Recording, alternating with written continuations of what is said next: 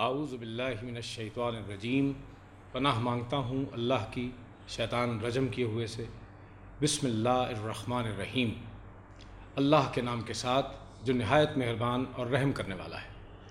خواتین و حضرات، السلام علیکم ورحمۃ اللہ وبرکاتہ۔ انٹرنیشنل اسلامک پروپیگیشن سینٹر کی طرف سے ندیم اعجاز آپ سب کو خوش آمدید کہتا ہے۔ آج کے لیکچر کا عنوان ہے القرآن لسان کے بارے میں، یعنی زبان کے بارے میں کیا کہتا ہے، اور مقرر ہیں برادر محمد شیخ۔ تو لیکچر کے آغاز سے پہلے نئے آنے والے خواتین اور حضرات کے لیے لیکچر کا طریقہ کار وضع کرتا چلوں۔ یہ کتابچہ جو آپ میرے ہاتھ میں دیکھ رہے ہیں، ایسا کتابچہ آپ سب لوگوں کو فراہم کیا گیا ہے۔ جب آپ اسے کھولیں گے تو اس کے سیدھے ہاتھ پہ قرآنک عربک آیات لکھی ہوئی ہیں، اور اس کے سامنے والے صفحے پہ اردو ٹرانسلیشن ہے۔ یہ وہ آیات ہیں جن کا تعلق آج کے لیکچر سے ہے، اور برادر محمد شیخ ان تمام آیات کی وضاحت کریں گے۔ لیکچر کے اختتام پر سوال اور جواب کا سلسلہ ہوگا، اس لیے میری گزارش ہے کہ لیکچر کے دوران کسی قسم کی مداخلت یا سوال مت کیجیے۔ اگر کوئی سوال آپ کے ذہن میں لیکچر کے دوران آتا ہے تو آپ اسے کاغذ اور پینسل پہ لکھ لیجیے، تاکہ سوال اور جواب کے وقفے میں آپ اس کی وضاحت حاصل کر سکیں۔ اور اس کے ساتھ ہی میں برادر محمد شیخ کو دعوت دیتا ہوں کہ وہ تشریف لائیں اور آج کے لیکچر کا آغاز کریں۔ برادر محمد شیخ۔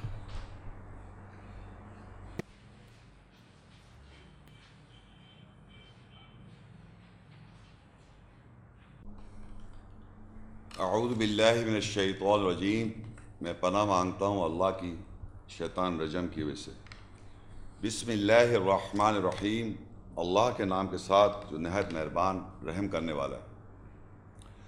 السلام علیکم ورحمۃ اللہ وبرکاتہ، سلامتی اور رحمت ہو اللہ کی آپ سب کے اوپر۔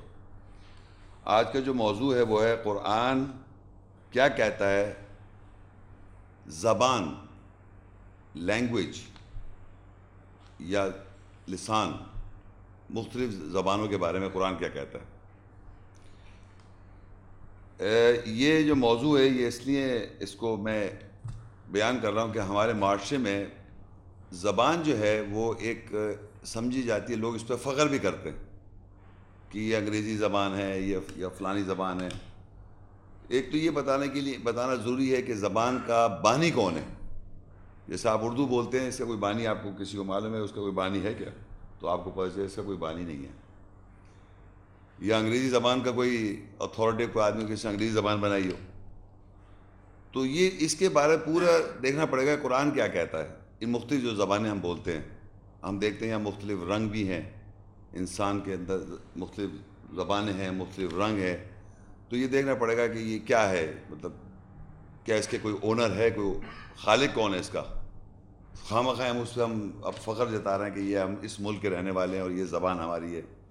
اسی طرح مذاہب جو ہیں وہ مختلف زبانوں میں آئے ہیں، یا جو اس وقت ایگزسٹ کر رہے ہیں دنیا میں، وہ مختلف زبانوں میں ایگزسٹ کرتے ہیں، ان کی کتابیں۔ تو یہ ہے آپ کے ذہن میں ہونا چاہیے کہ یہ کیوں لیکچر اور کیا اس کانٹیکسٹ کیا ہے اس کا۔ اور پھر یہ قرآن کریم جو عربی میں ہے، وہ عربی زبان اور 13 مختلف یا 13 سے قریب یا زیادہ کے قریب ڈائلیکٹس ہیں جو عرب ورلڈ میں بولے جاتے ہیں، عربی زبان جو ہے۔ اور قرآن مجید میں جو عربی ہے وہ عربی وہ مختلف ہے۔ تو وہ زبان کو بھی اللہ تعالیٰ نے قرآن عربی میں کیوں بنایا ہے، اور اسی کیا وجوہات تھیں، اور ہمیشہ سے یہ عربی میں ہے، یہ کیا ہے، یہ بھی ہم دیکھیں گے قرآنی آیات سے۔ تو قرآن کیوں عربی میں بنایا گیا، ایک تو یہ بات آپ کو پتہ چلے گی۔ مختلف آدمیوں کے رنگ اور زبانیں جو مختلف ہیں، اس کی کیا وجوہات ہیں، یہ کہاں سے آئیں، کیسے ہوئیں، اور جو مختلف کتابیں ہیں یا مذاہب ہیں ان کی زبانیں بھی مختلف ہیں، اس کی کیا وجوہات ہیں۔ تو پہلے میں آپ کو تھوڑا سا بریفنگ بتاؤں کہ اس وقت دنیا میں جیسے کہ ایک ہے زوراسٹرین ریلیجن، شاید آپ لوگوں نے سنا ہو، فارسی میں ایرانی زوراسٹرین ریلیجن. جی آگ کی پوجا کرتے تھے. تو یہ ایک لینگویج تھی ایک زمانے میں, ایویسٹا, ایویسٹن لینگویج. ان کی کتاب اوستا کہلاتی ہے, ایویسٹا, اور اس کی ایک اس کی لینگویج جو ہے وہ ایویسٹن لینگویج ہے. وہ ایویسٹن لینگویج میں لکھی گئی, جو آج کوئی بولتا نہیں ہے. وہ اینشینٹ ایرانی لینگویج بھی کہہ سکتے ہیں اس کو, وہ ڈیڈ لینگویج ہو گئی. اچھا, لینگویج کا ایک سسٹم یہ ہے کہ وہ زبان جو بند تھی, اس کی جو زبان کے ایکسپرٹس ہیں وہ آپ کو بتائیں گے, زبان جو بھی بول رہا ہوتا ہے کسی زمانے میں کوئی بھی آدمی, وہ آہستہ آہستہ زبان چینج ہوتی جاتی ہے. اور اتنی جیسے عمر ہماری ہے, بچے تھے ہم, جوان ہوئے, اس طرح ہماری عمر ہوئی, ہم بڑے ہوئے, تو ہماری چہرے اور سکنات, حرکات اور شکل میں فرق آ جاتا ہے. اسی طرح زبان میں بھی فرق آتا جاتا ہے, اور اس حد تک آ جاتا ہے کہ وہ زبان جو پرانی تھی وہ بالکل ڈیڈ ہو جاتی ہے. اسے کہتے ہیں ڈیڈ لینگویج. تو یہ جو جس کی زوراسٹرین ریلیجن ہے, اس کی جو کتاب ہے اوستا کہلاتی ہے, ایویسٹا, اس کو ایویسٹن لینگویج میں بھی ہے وہ. اور وہ لینگویج جو ہے آج مر گئی ہے, وہ زبان کوئی بولتا نہیں ایران میں. تو سوائے چند اسکالر جو وہ مذہب کے اگر ہیں دنیا میں, تو وہ کتاب کی اسٹڈی کریں گے اور اس کی وہ ریسرچ کریں گے, وہ لینگویج سے لفظ کو نکال کے لائیں گے کہ بھئی یہ سمجھا جاتا تھا, تو یہ آج اس کے یہ معنی بنتے ہیں. تو دوسرا ہے ایک اور, انڈیا کے اندر بہت سارے مذاہب ہیں, ان کی کتابیں ہیں, جیسے ویداس ہے, یہ سنسکرت میں, اور یہ کتاب, یہ بھی لینگویج ڈیڈ لینگویج ہے. یہ آج کل سنسکرت کو وہاں ہندوستان میں کوئی بولتا نہیں ہے, مگر ان کی مذہبی کتاب جو ہے وہ ایک ایسی زبان میں جو مر چکی ہے, وہ by the passage of time وہ بیکار ہو گئی, ختم ہو گئی. ان کی کتاب میں وہی سنسکرت ہے. اب اگر کسی ہندو آدمی کو اپنا مذہب بتانا ہے تو اس کو سنسکرت پڑھنی پڑے گی, اور جو بڑا مشکل ہو جاتا ہے اس زبان کو سمجھنا, یہ جس کی آپ جو زبان بولتا ہی نہیں ہے, تو اس کو لفظ کے معنی نکالنا ایک مشکل کام ہو جاتا ہے. تو وہ ہو گئی ویداس. اسی طرح بھگوت گیتا ہے, یہ بھی ایک مذہبی کتاب ہے ہندوؤں کی, اور وہ بھی سنسکرت میں, وہ بھی ڈیڈ لینگویج ہے. اسی طرح راماینا, یہ بھی سنسکرت میں ہے, وہ بھی ڈیڈ لینگویج ہے. پھر ہے مہابھارت, یہ بھی سنسکرت میں ہے, یہ بھی ڈیڈ لینگویج میں ہے. یہ ساری کتابیں میں آپ کو بتانا چاہ رہا ہوں, یہ مذہب کی جو کتابیں ہیں جس پہ مذہب کے لوگ اپنا بوسٹ کر رہے ہیں, وہ مذہب کی لینگویج ہی نہیں بولتا کوئی. صحیح ہے. اسی طرح مہابھارت جو ہے نا, بیسیکلی اس میں جنگوں کے بارے میں ذکر ہے, اور یہ بھی سنسکرت لینگویج میں. اسی طرح یہ سکھوں کی کتاب ہے, گرنتھ صاحب, گرو مکھی ایک لینگویج کہلاتی ہے, گرو مکھی, وہ لینگویج میں, گرو مکھی لینگویج میں, وہ بھی ایک ڈیڈ لینگویج ہو گئی. اور وہ گرو کے معنی ہوتے ہیں, کیا نام ہے, گرو تو آپ سمجھتے ہیں, استاد, گرو ہے, یہ ہمارا گرو ہے. اور مکھی ہے, منہ کو کہتے ہیں مکھی, تو گرو مکھی مطلب گرو کی منہ سے بولی ہوئی, استاد کے منہ کی زبان. اب وہ زبان ہے وہ ڈیڈ لینگویج ہے, وہ کوئی بولتا نہیں ہے. بہرحال اب آئیے آپ, یہ کرسچن ورلڈ جو ہے, یہاں بائبل ہے. تو بائبل جو ہے آپ لوگوں کو پتہ ہونا چاہیے کہ بائبل جو ہے ڈیوائیڈڈ ہے, اولڈ ٹیسٹمنٹ یعنی پرانا عہد نامہ, اور نیو ٹیسٹمنٹ نیا عہد نامہ. تو پرانا عہد نامہ جو ہے اس کے اندر ڈوئے ورژن, ایک دو ورژنز ہیں سب مشہور, دو ورژن ہیں, ایک ڈوئے ورژن ہے, ایک کنگ جیمز ورژن ہے. تو ڈوئے ورژن جو ہے اس میں 46 بکس ہیں, 46 کتابیں ان کی. عیسائیوں میں جو رومن کیتھلک کرسچنز ہوتے ہیں, رومن کیتھلک کرسچنز جو ہے, ان کی جو کتاب ہے وہ ڈوئے ورژن کہلاتی ہے. اس کے اندر اولڈ ٹیسٹمنٹ میں 46 بکس ہیں.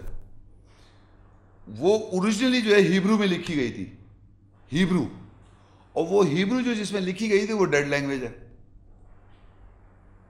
اور کچھ پورشنز کے اریمیک یعنی عربی کا سینونیم کہہ لیں, اریمیک لینگویج. اریمیک عربی نہیں, عربک, اریمیک فرق ہے نا تھوڑا سا. عربی ایک ہے قرآن کی عربی, ایک عربی لینگویج ہے, اور ایک اریمیک لینگویج تھی, اس کی سسٹر لینگویج کہلاتی تھی, وہ بھی ڈیڈ لینگویج ہے. تو اولڈ ٹیسٹمنٹ کی ڈوئے ورژن کی 46 بکس جو ہیں, 46 کتابیں جو ہیں, وہ بھی جو ہے اس کا زیادہ حصہ جو ہے وہ ہیبرو زبان میں, جو کہ ڈیڈ لینگویج ہو گئی ہے, اور جو کچھ پورشن جو ہے وہ اریمیک میں ہے, ڈیڈ لینگویج, وہ بھی ڈیڈ لینگویج میں. اور وہ ہے اریمیک میں، ہیبرو اور اریمیک میں ٹوٹل یہ دو زبانیں ہیں، ہیبرو لینگویج اور اریمیک لینگویج. اب نیو ٹیسٹمنٹ جو آئی ان کے کرسچن ورلڈ میں، اولڈ ٹیسٹمنٹ سے ایک نیو ٹیسٹمنٹ نیا عہد نامہ، اس کے اندر 27 بکس ہیں.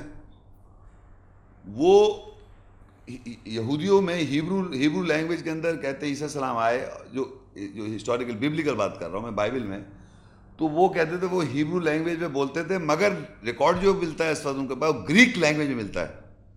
اور جو اس وقت گریک لینگویج ہے وہ لینگویج نہیں گریک، اس زمان کی بازارو لینگویج کو نہیں گریک کہلاتی تھی، وہ بھی ڈیڈ لینگویج ہے. تو نیو ٹیسٹمنٹ جو آپ کا کتاب ہے آپ کے پاس اس وقت، وہ کونی گریک لینگویج ہے جو کہ ڈیڈ لینگویج ہے. جو گریک لینگویج ہے ہماری اس وقت جو گریکس بولتے ہیں وہ لینگویج میں بھی نہیں ہے. تو یہ سارا بتانے کا مقصد یہ کہ جتنے مذاہب ہیں اور جتنی لینگویجز دنیا میں ہیں وہ by the passage of time change ہوتی جاتی ہیں، بدلتی رہتی ہیں. وہ زبان کا نام وہ پورا مٹ جاتا ہے، لینگویج بالکل بدل جاتی ہے، کوئی اور لینگویج آ جاتی ہے. تو یہ جتنی مذہب کی کتابیں بنتی رہیں، آج بھی کوئی مذہب بنا لے، اس کے کوئی 1500 سال بعد اس کو زبان ہوگی، مگر وہ کتاب لکھی ہوئی ہوگی اور ڈیڈ لینگویج آئے گی. وہ کہے بھائی فلانے صاحب تھے، انہوں نے کتاب بنائی اور وہ مذہب یہ ہے. جیسے گرو مکھی ہے. اب گرو صاحب گرو نانک کوئی گرو مکھی تھوڑی بولتے تھے، وہ ان کی منہ کی نکلی ہوئی زبان جو ہے وہ زبان تھوڑی بن جائے گی، مگر اس کو ان کے نام سے منسلک کر دیا، وہ زبان کا ہے، ختم ہو گئی. تو یہ سلسلہ چلتا رہتا ہے. تو اب یہ تو میں نے آپ کو وہ بات بتا دی. اسی طرح مذہب جو ہیں وہ مختلف جو ہیں، وہ اس لیے اس میں کانسیپٹ، اس میں اختلافات اور اس میں جو پھر کنفیوژن ہو جاتے ہیں، کیونکہ جو مذہب ہیں وہ بیسیکلی وہ لینگویج ہی ایگزسٹ نہیں کر رہی ہے. وہ لینگویج جب بولی نہیں جا رہی تو ہم سمجھ نہیں پا رہے کہ کہاں سے سچائی کیا ہے. وہ عام چند آدمی جو ہیں وہ بات کر رہے ہیں، ان کو پتہ نہیں چل رہا. تو یہ اب ہم دیکھیں گے قرآن مجید میں آیات کے ذریعے کیا پتہ چلتا ہے ہم کو کہ یہ زبانیں بنانے والے زبانیں کون سے بنائی ہیں، یا ملک کیا ہے، یہ سب سلسلہ، ہم سب کے رنگوں میں فرق ہے، یہ سب کیا ہے. تو اس سلسلے میں سب سے پہلے آپ دیکھیے سورہ الحجرات سورت ہے، اس کی 49 سورت اور 13 آیت. یا ایھا الناس انا خلقناکم من ذکر و انثی وجعلناکم شعوبا وقبائل لتعارفوا ان اکرمکم عند اللہ اتقاکم ان اللہ علیم خبیر. اے انسانوں، بے شک ہم نے تم سب کو ایک مذکر اور ایک مؤنث سے پیدا کیا، تخلیق کیا، اور ہم نے تم سب کو شعبوں میں اور قبیلوں میں بنا دیا تاکہ تم ایک دوسرے کی پہچان کرو. بے شک اللہ کے نزدیک زیادہ کرم والا، اکرم یعنی زیادہ کرم والا وہ ہے جو تم میں سے زیادہ تقوی حفاظت کرنے والا ہے. بے شک اللہ علم رکھنے والا، خبر رکھنے والا ہے. اب اس آیت میں آپ دیکھیے اللہ تعالیٰ یہ آیات میں بیان کر رہے ہیں کہ بے شک ہم نے انسان، جتنے بھی انسان ہیں دنیا میں، ان سب کو ایک مذکر اور ایک مؤنث سے بنایا. جب میں مذکر مؤنث کہوں تو آپ کے ذہن میں مرد عورت نہیں آنا چاہیے. مذکر کے معنی میل اور مؤنث کے معنی فیمیل. یہ جو میل، اور آپ دیکھیں الیکٹریسٹی میں بھی ایک میل اور فیمیل ہوتا ہے. ہر شے میں میل اور فیمیل ہے، ہر شے میں. تو مرد عورت کی بات نہیں کہہ رہا اللہ تعالیٰ، وہ رجال کہتے ہیں مرد کو اور نساء کہتے ہیں عورت کو. تو اللہ یہ نہیں کہہ رہا اللہ تعالیٰ نے ایک رجال، ایک مرد سے اور ایک عورت سے بنایا، کیونکہ اگر ایک مرد عورت سے ہم سب پیدا ہو جائیں گے تو ہم سب بہن بھائی ہو جائیں گے، اور جب ہم سب بہن بھائی ہو جائیں گے تو پھر معاملہ آگے کیسے ہوگا؟ سب بہن بھائی تو شادی نہیں کر سکتے، حرام ہے. تو لہٰذا قرآن میں کوئی ایسی بات نہیں لکھی ہوتی جس سے کہ آپ کیچ کر سکیں. تو یہاں پر اللہ تعالیٰ کہہ رہا ہے اے انسانوں، ہم نے تم سب کو مذکر میل کے اندر، جو ہمارا اسپرماٹوزواز ہیں جو ہوتے ہیں مرد کے، اس میں میل فیمیل ہوتا ہے، ایکس اینڈ وائی کروموزوم. تو ڈیٹیل میں آپ چلے جائیں، ہر چیز میں مذکر مؤنث ملے گا آپ کو. تو اس کا یہ مقصد نہیں ہے کہ وہ مرد عورت، تو یہ لگا ہم سب نے تم کو ایک مذکر اور ایک مؤنث سے بنایا. صحیح ہے صاحب. اب جو بات سمجھنے کی آپ کو آگے ہے وَجَعَلْنَاكُمْ شُعُوبًا، اور ہم نے تم سب کو شعبوں میں ڈیوائیڈ کر دیا. شعبوں میں، ایک شعبہ دوسرا شعبہ، جیسے شعبے ہوتے ہیں بہت سارے شعبے، شعبوں میں. تو اب آپ یہ دیکھیے شعبوں میں اس کے جو آپ اس کی ایکسپلینیٹری میننگ دیکھیں گے وہ یہ ہے کہ جس میں لکھا ہے، میں نے یہاں بریکٹ میں لکھا ہوا ہے، یعنی وہ لوگ جو ایک ہی ملک میں رہتے ہوں اور ایک زبان بولتے ہوں. یعنی جیسے اب آپ یہ دیکھیے شعبہ ایک پاکستان ہو گیا، ایک شعبہ انڈیا ہے، ایک شعبہ چائنا ہے، ایک شعبہ امریکہ ہے، ایک شعبہ فرانس ہے. تو اس کے اندر جو لوگ ہیں وہ ایک کنٹری ایک لینڈ سے، یعنی زمین کے حصے کے ساتھ وہ ڈیوائیڈڈ ہیں اور ایک زبان بولتے ہیں. یہ کہلاتا ہے شعبہ.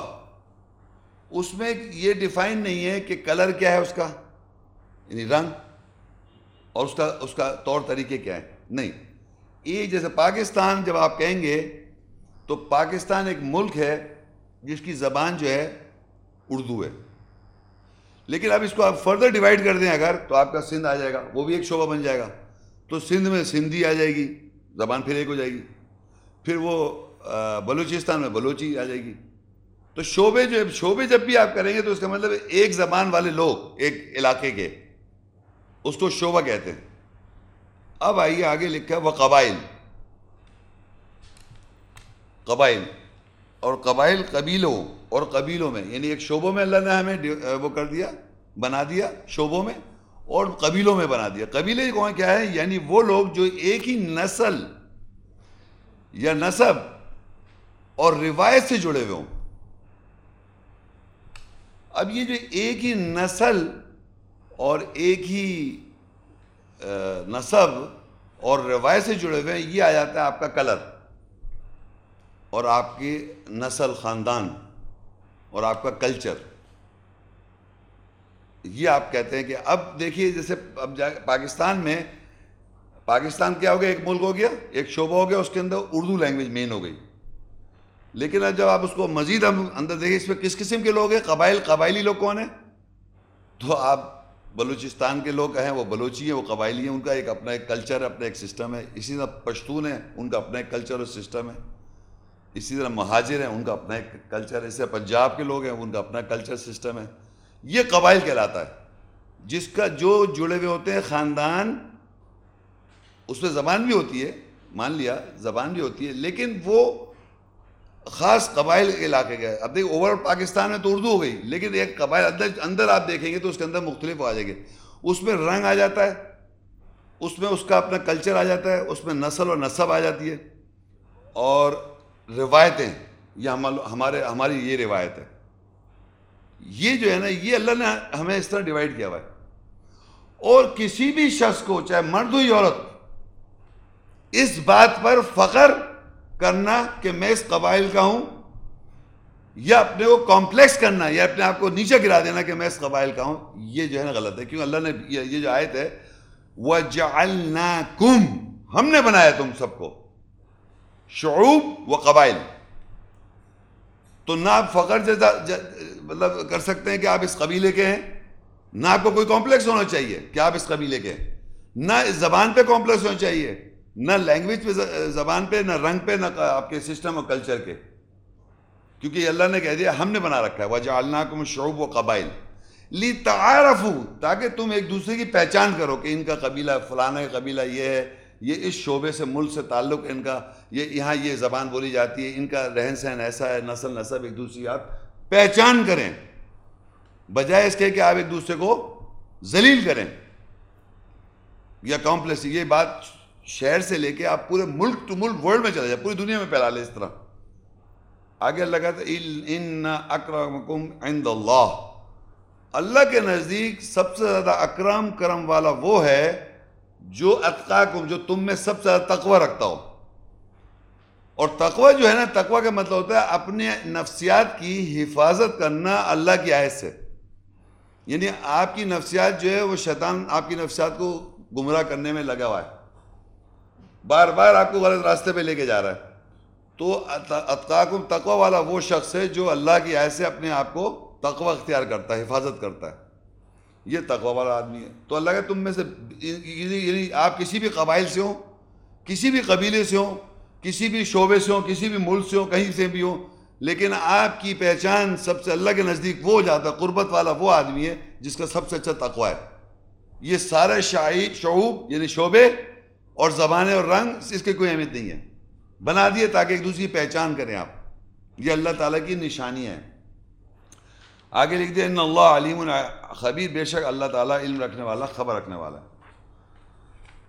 اچھا، اب دوسری جو آیت ہے سورہ روم، 30 سورت ہے اور اس کی 22 آیت، 30 اس کی 22 آیت. وَمِنْ آيَاتِ خَلْقُ السَّمَاوَاتِ وَالْأَرْضِ وَاخْتِلَافُ أَلْسِنَتِكُمْ وَأَلْوَانِكُمْ إِنَّ فِي ذَلِكَ لَآيَاتٍ لِلْعَالِمِينَ. اور اس کی آیات نشانیوں میں سے ہے آسمانوں اور زمینوں کی تخلیق کرنا اور تمہاری زبانوں کا اور تمہاری رنگوں کا مختلف ہونا. بے شک اس میں آیات ہے، نشانیاں علم رکھنے والوں کے لیے. اب اس آیت میں اللہ کہہ رہا ہم نے آسمانوں اور زمینوں کی تخلیق کری، اور جو خاص بات ہے وہ ہے اور تمہاری مختلف زبانیں اور یہ مختلف رنگ جو ہیں، یہ اللہ کی آیات ہیں. تو اس کے معنی جو ہم پیچھے پڑھ کے آئے تھے، اس میں یہاں اور بھی واضحات اللہ نے کر دی. یہ جو تمہارا رنگ ہے، اب رنگ کتنے ہیں؟ ایک تو ہوتے بالکل گورے لوگ اور ایک ہوتے بالکل کالے لوگ، جسے گورا اور کالا کہتے ہیں. اور دوسرے ہوتے ہیں یہ یلو ریس، اردو میں کیا کہیں گے اس کو؟ یلو ریس کو نہیں معلوم، چائنیز تو چائنیز ہو گئے. یلو اردو میں پیلے نہیں، وہ تو براؤن ہے. ہم لوگ وہ تو مجھے لگتا گند میں زردی، شکریہ، زردی والے. اور ایک جو گندمی ہے وہ ہم سب ہیں. یہ چار جو ہے نا مین ریسز ہیں، باقی مکسچرز ہیں وہ ایک الگ. مین جو چار ہیں یعنی بلیک وائٹ براؤن اور یلو، کالا گورا گندمی اور زردی مائل، یہ بیسک ریسز ہیں، ان کی بیسک جینز ہیں یہ. اب آپ یہ نوٹ کریں کہ اللہ کا یہ مختلف رنگ اور مختلف زبانیں یہ اللہ کی آیات ہیں. میں بتانے چاہ رہا ہوں یہ جو رنگ مختلف اللہ نے بنائے، اس میں فقر کرنا یا کمپلیکس کرنا دونوں غلط ہے. یہ اللہ کی بناوٹ ہے.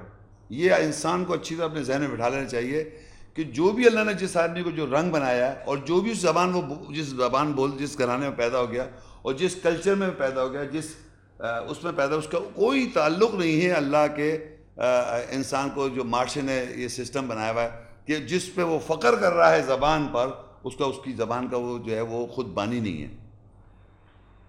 یہ اللہ تعالیٰ نے آپ کو بتا دیا. تو یہ رنگ اب میں آپ کو پیچھے بتا چکا ہوں شعبے، اور وہ بھی بتا چکا ہوں، تو سمجھ لی زبان بھی یہاں میں پتہ چل گئی. تو زبانیں بھی اللہ نے بنا رکھی ہیں، جتنی بھی زبانیں دنیا میں. اب جو آیات ہیں اس میں ہم یہ دیکھیں گے کہ قرآن عربی زبان میں کیوں ہے. سورہ زخرف 43 سورت ہے، اس کی 2 اور 3 آیت ہے. وَالْكِتَابِ الْمُبِينِ إِنَّا جَعَلْنَاهُ قُرْآنًا عَرَبِيًّا لَعَلَّكُمْ تَعْقِلُونَ. قسم ہے واضح کتاب کی، بے شک ہم نے اس کو عربی یعنی عربی قرآن کے مطلب ہوتے ہیں میں نے پڑھائی میں بنایا تاکہ تم عقل سے کام لو.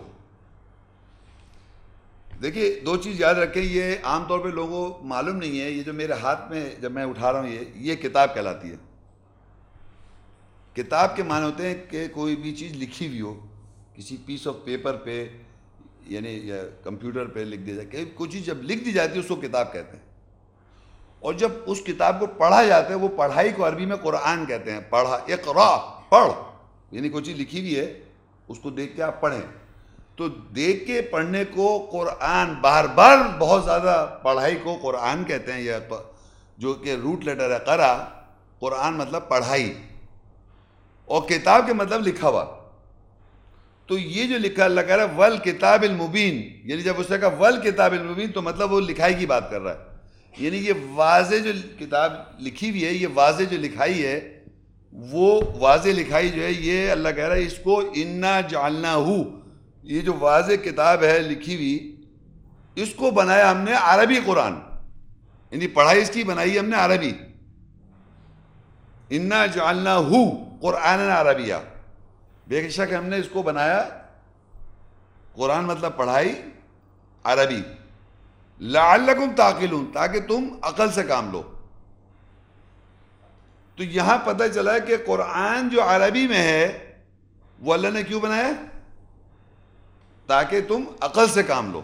یہ ایک پوائنٹ پتہ چلا ہم کو، یعنی باقی زبانیں جو ہم بولتے ہیں، ہماری جو زبان ہے وہ بھی اللہ نے بنائی ہیں، مگر عربی زبان اللہ نے کیوں قرآن کو سلیکٹ کیا وہ بتا رہا ہوں کہ وہ جو ہے وہ اس لیے تاکہ تم عقل سے کام لو، یعنی قرآن عربی میں اس لیے بنایا اللہ نے کہ آدمی اس سے عقل سے کام لے۔ اس کے معنی اس زبان میں، یعنی عربی زبان جو اللہ نے بنائی ہے، اس میں آدمی کو اپنی عقل استعمال کرنی چاہیے۔ یہ ایک پوائنٹ پتہ چل رہا ہے، یعنی اردو میں آپ پڑھ لیں ترجمہ صحیح ہے، مگر عربی میں جو ہے اس لیے اللہ نے کہ وہ عقل سے کام لینے کے لیے عربی اس لیے بنایا۔ دوسری پوائنٹس دیکھیں، آپ کی پوائنٹس آئیں گے اس میں عربی میں اللہ نے قرآن کیوں بنایا۔ سورہ یوسف 12ویں سورت ہے، اس کی 1 اور 2 آیت، تلک آیات الکتاب المبین انا انزلناہ قرآنا عربیا لعلکم تعقلون، وہ واضح کتاب کی آیات ہیں، بے شک ہم نے اس کو یعنی کتاب کو عربی قرآن نازل کیا تاکہ تم عقل سے کام لو۔ پھر دوبارہ وہی بات آئی کہ آیات جو ہیں اس کتاب میں آیات ہیں، کتاب میں لکھائی میں کیا ہے؟ آیات ہیں، تلک الآیات، واضح کتاب میں آیت ہیں، بے شک ہم نے اس کو عربی قرآن یعنی عربی میں پڑھائی بنایا، قرآن کو مطلب پڑھائی نازل کیا تاکہ تم عقل سے کام لو۔ پھر آگے اللہ نے بتایا کہ یہ عربی کیوں ہے؟ تاکہ تم عقل سے کام لو۔ مطلب اس میں بتانے کے مطلب کتاب جو اس میں آیات ہیں اور اس کی جو پڑھائی یعنی قرآن جو ہے وہ عربی ہے تاکہ تم عقل سے کام لو۔ پھر دوبارہ وہی پوائنٹ، پھر الزمر 39 اس کی 28 آئے، قرآناً عربیہ غیر ذی عوج لعلہم یتقون، عربی قرآن یعنی پڑھائی جس میں ٹیڑھ یا کھوٹ کے علاوہ ہے، یعنی عربی قرآن جو ہے وہ اس میں ٹیڑھ نہیں ہے، یہ کھوٹ نہیں ہے، کھوٹی زبان نہیں ہے، ٹیڑھ نہیں ہے، اس میں کوئی ٹیڑھ پن نہیں ہے، اس کے علاوہ تاکہ وہ تقوی اختیار کریں۔ سیکنڈ پوائنٹ جو آ رہا ہے کہ عربی قرآن اس لیے بنایا ہے کہ اس میں ایک تو ٹیڑھ نہیں ہے، یہ کھوٹ نہیں ہے، اور یہ کہ وہ لوگ جو انسان جو ہیں وہ تقوی اختیار کریں، تقوی اختیار کریں، تقوی مطلب حفاظت کریں اپنی، اس لیے عربی قرآن بنایا ہے، پڑھائی جو ہے عربی اس لیے بنائی گئی ہے۔ پہلا پوائنٹ تھا کہ تاکہ عقل سے کام لیں، دوسرا یہ کہ اس میں ٹیڑھ نہیں ہے، کھوٹ نہیں ہے عربی قرآن میں، عربی پڑھائی میں، اور تیسرا یہ کہ تاکہ وہ تقوی اختیار کریں۔ یہ پوائنٹ پتہ چل رہا ہے۔ پھر فصلت 41 سورت کی 2 اور 3 آیت، تنزیل من الرحمن الرحیم کتاب فصلت آیاتہ قرآناً عربیا لقوم یعلمون، مہربان خاص رحم کرنے والے سے نازل کرتا ہے، کتاب لکھائی اس کی آیات تفصیل ہوئی ہیں یا کی گئی ہیں، عربی قرآن پڑھائی اس قوم کے لیے جو جانتے ہیں، علم رکھتے ہیں۔ اب یہ اللہ نے بتایا کہ یہ نازل کس نے کیا ہے، یہ پروف ہو گیا الرحمن رحیم نے نازل کیا اس کو، یعنی جو اللہ مہربان ہے اور رحم کرنے والا ہے اس نے نازل کیا ہے کتاب کو، لکھائی کو، لکھا ہوا جو ہمارے سامنے ہے یہ بھی لکھائی تک اللہ کی نازل کرتا ہے۔ فصلت آیات، اس کی آیت کی تفصیل کے ساتھ ہے، عربی قرآن پڑھائی عربی ہونی چاہیے، لقوم یعلمون اس قوم کے لیے جو علم رکھتے ہیں۔ یہ چوتھا پوائنٹ آ گیا، یعنی قرآن عربی میں کیوں نازل کیا گیا ہے، اس میں چوتھا پوائنٹ کیا آ گیا کہ علم رکھنے والوں کے لیے، جو نالج رکھتے ہیں، جو نالج رکھتے ہیں، علم رکھتے ہیں، ان لوگوں کے لیے۔ یہ جو میں نے 4 آیتیں پڑھی ہیں اس میں ابھی اور آگے پڑھتا ہوں میں، بہرحال کہ آپ یہ یاد رکھتے ہیں جو پوائنٹس پتہ چل رہے ہیں ہم کو کس وجہ سے اللہ نے قرآن عربی میں نازل کیا، پڑھائی کو عربی میں کیوں بنایا۔ یہ ہم یہ ڈسکس کر رہے ہیں. اب آگے دیکھیے سورہ الرعد 13 سورت ہے، اس کی 37 آیت. وَكَذَلِكَ أَنزَلْنَاهُ حُكْمًا عَرَبِيًّا وَلَئِنِ اتَّبَعْتَ أَهْوَاءَهُمْ بَعْدَ مَا جَاءَكَ مِنَ الْعِلْمِ مَا لَكَ مِنَ اللَّهِ مِنْ وَلِيٍّ وَلَا وَاقٍ. اور اسی طرح ہم نے نازل کیا اس کو، یعنی کتاب لکھائی کو، حکم عربی بنا کر، یعنی ہم نے عربی سے حکم کریں، یعنی ہم عربی سے حکم کریں. اگر تو نے علم آ جانے کے بعد ان کی خواہشات کی اتباع کی تو نہ تو تیرا کوئی سرپرست ہوگا اور نہ ہی کوئی حفاظت کرنے والا ہوگا. یہ 5واں پوائنٹ آیا کہ اسی طرح ہم نے نازل کیا اس کو، یعنی کتاب کو اسی طرح کس طرح نازل کیا؟ عربی حکم عربی، حکم کرنا، یعنی حکم ججمنٹ کرنا، حکم کرنا عربی سے. یہ بھی آ گیا، اللہ تعالیٰ بتا دیا کہ اس سے حکم جو بنائیں گے وہ عربی کو، یعنی آپ جب ٹرانسلیشن پڑھیں گے تو یعنی حکم کرنے، اگر میں آپ سے پوچھوں کہ بھئی ٹرانسلیشن صحیح بھی ہو سکتا ہے، غلط بھی ہو سکتا ہے، تو اس کو آپ کہاں سے جج کریں گے؟ حکم کہاں سے، فیصلہ کہاں سے لیں گے، حکم کہاں سے کریں گے؟ تو عربی سے. عربی حکم بنا کے نازل کیا ہے. تو اگر اللہ کہتا ہے اگر اتباع کریں گے، اگر تو یعنی رسول اللہ صلی اللہ علیہ وسلم خطاب کر کے، اور انسان کو ہر زمانے میں خطاب کر کے اللہ کہہ رہا ہے اگر تو ان کی اتباع کرے گا خواہشات کی، بعد یہ کہ جب تیرے پاس آ گیا علم، نالج آ گئی، تو تیرا کوئی نہ کوئی ولی ہوگا، نہ واق ہوگا، نہ سرپرست ہوگا، نہ کوئی حفاظت کرنے والا ہوگا، نہ سرپرست ہوگا. اب یہاں تک جتنی میں نے آیتیں تلاوت کی، اس میں جو ہمیں پوائنٹس پتہ چلتے ہیں کہ عربی زبان میں ہم نے اللہ تعالیٰ نے اس لیے بنایا ہے قرآن کو تاکہ تم عقل سے کام لو، ایک پوائنٹ. دوسرے جگہ ہم نے پڑھا تھا، ہم نے اس لیے اس پہ کوئی ٹیڑھ نہیں ہے یا کھوٹ نہیں ہے، اور تاکہ تم تقوی اختیار کرو.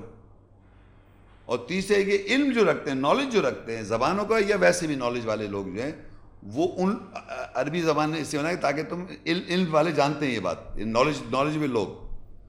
اور اب آیا یہ چوتھا پوائنٹ تھا حکم عربی میں ہے. یہ اللہ تعالیٰ کس کو خطاب کر رہا ہے؟ عربوں کو. یہ جو میں نے جتنی آیتیں پڑھی کس کی بات ہو رہی؟ کس لوگوں کو کہہ رہا ہے یہ؟ تمام شعبے کے لوگوں کو کہہ رہا ہے یہ بات. تمام شعبے کے لوگ دنیا میں اور تمام مختلف زبانیں بولنے والوں کا ہے یہ کوئی عربوں کی بات نہیں ہو رہی جو عربی میں سعودی عرب میں عربی رہتے ہیں، یا پوری دنیا کے عربی جو ہیں وہ بھی عجمی زبان ہے. یہ عربی جو قرآن کی اللہ تعالیٰ جو نازل کر رہا ہے اس کی بات ہو رہی ہے. عجمی کہتے ہیں غیر عربی. انسان کی ہر زبان جو اللہ نے بنائی ہے لوگوں کے لیے، وہ انسان سے بات چیت کرنے کے لیے، انسان جو بات کر رہا ہے آپس میں، ہم جب بات چیت کرتے ہیں تو وہ زبان اللہ نے بنا رکھی ہے. لیکن اللہ نے جب انسان سے کمیونیکیٹ کرا تو وہ قرآن عربک ہے. اور یہ تمام جو میں نے شروع میں پہلے آیتیں بتائیں، قبیلے اور شعبے اور مختلف زبانیں، یہ بتانے کے لیے کہ ان سب کو اللہ نے یہ بات کہہ رکھی ہے. یہ جو باتیں میں نے آیتیں پڑھی کہ عربی میں قرآن کیوں بنایا، تاکہ تمام لوگ عقل سے کام لیں، تمام زبانوں کے لوگ عقل سے کام کر لیں، تمام زبانوں سے کے لوگ تقوی اختیار کریں اسی زبان، اور تمام لوگ جو ہیں کسی ملک کے لوگ ہوں، چاہے ایسٹ میں ہو، چاہے مشرق میں، چاہے مغرب میں، اس سے کوئی تعلق نہیں کہ ویسٹ سے ہمارا کوئی دشمنی نہیں ہے. ایک بنا رکھا کہ یہ ویسٹ جو ہے اس سے ہمارا اسلام کا کوئی ویسٹ سے جھگڑا ہے. ویسٹ سے کوئی جھگڑا نہیں ہے. ویسٹ میں جو انسان رہتا ہے، ویسٹ کا مطلب ایک مغرب ہے، ایک مشرق ہے. تو مغرب کے جو لوگ رہتے ہیں وہاں پر بھی انسان ایسے ہی ہیں، ہماری طرح انسان ہے وہ، اور یہاں سے بھی لوگ گئے ہوئے ہیں.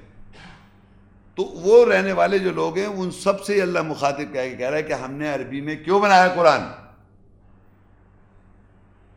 تو دنیا میں جو عربی زبان بولتے ہیں وہ یہ قرآن کا عربی نہیں ہے، یہ اللہ نے کمیونیکیشن لینگویج ہے. اللہ کی یہ نازل کردہ جو ہے کمیونیکیشن لینگویج ہے قرآن. یہ اب آگے آئے گا، پتہ چل جائے گا آپ کو. تو یہ انسان جتنے بھی ہیں شعبوں کے اور مختلف زبانوں والوں کے لوگوں کو اللہ نے سمجھایا کیا کہ میں نے اللہ نے عربی کیوں نازل کی، عربی میں قرآن کیوں بنایا؟ تقوی کے لیے، غیر عوج ہے، یعنی کہ اس میں کوئی ٹیڑھ نہیں ہے، اس میں کوئی کھوٹ نہیں ہے، آدمی جاننے تاکہ نالج کے لیے بنایا، علم رکھے تاکہ، اور ایک بنایا کس لیے؟ عقل. 2 آیتیں میں نے بتائی عقل رکھنے کے لیے، عقل والوں کے لیے ہے، یہ بدھو لوگوں کا کام نہیں ہے. یہ بدھو بنے پھر رہے ہیں دنیا میں. سورہ شورا 42 اس کی 7 آیت. وَكَذَلِكَ أَوْحَيْنَا إِلَيْكَ قُرْآنًا عَرَبِيًّا لِتُنذِرَ أُمُّ الْقُرَىٰ وَمَنْ حَوْلَهَا وَتُنذِرَ يَوْمَ الْجَمْعِ لَا رَيْبَ فِيهِ فَرِيقٌ فِي الْجَنَّةِ وَفَرِيقٌ فِي السَّعِيرِ. اور اسی طرح ہم نے تیری طرف عربی قرآن پڑھائی وحی کی تاکہ تو شہروں کی ماں کو خبردار کر اور جو اس کے ماحول میں ہے، اور تو جمع ہونے والے دن سے خبردار کر جس میں کوئی شک نہیں. ایک فریق جنت باغ میں ہوگا اور ایک فریق بھڑکتے ہوئے شعلے میں ہوگا. اب آپ دیکھیے اس طرح اللہ کہہ رہا ہے. اسی طرح ہم نے وحی کیا.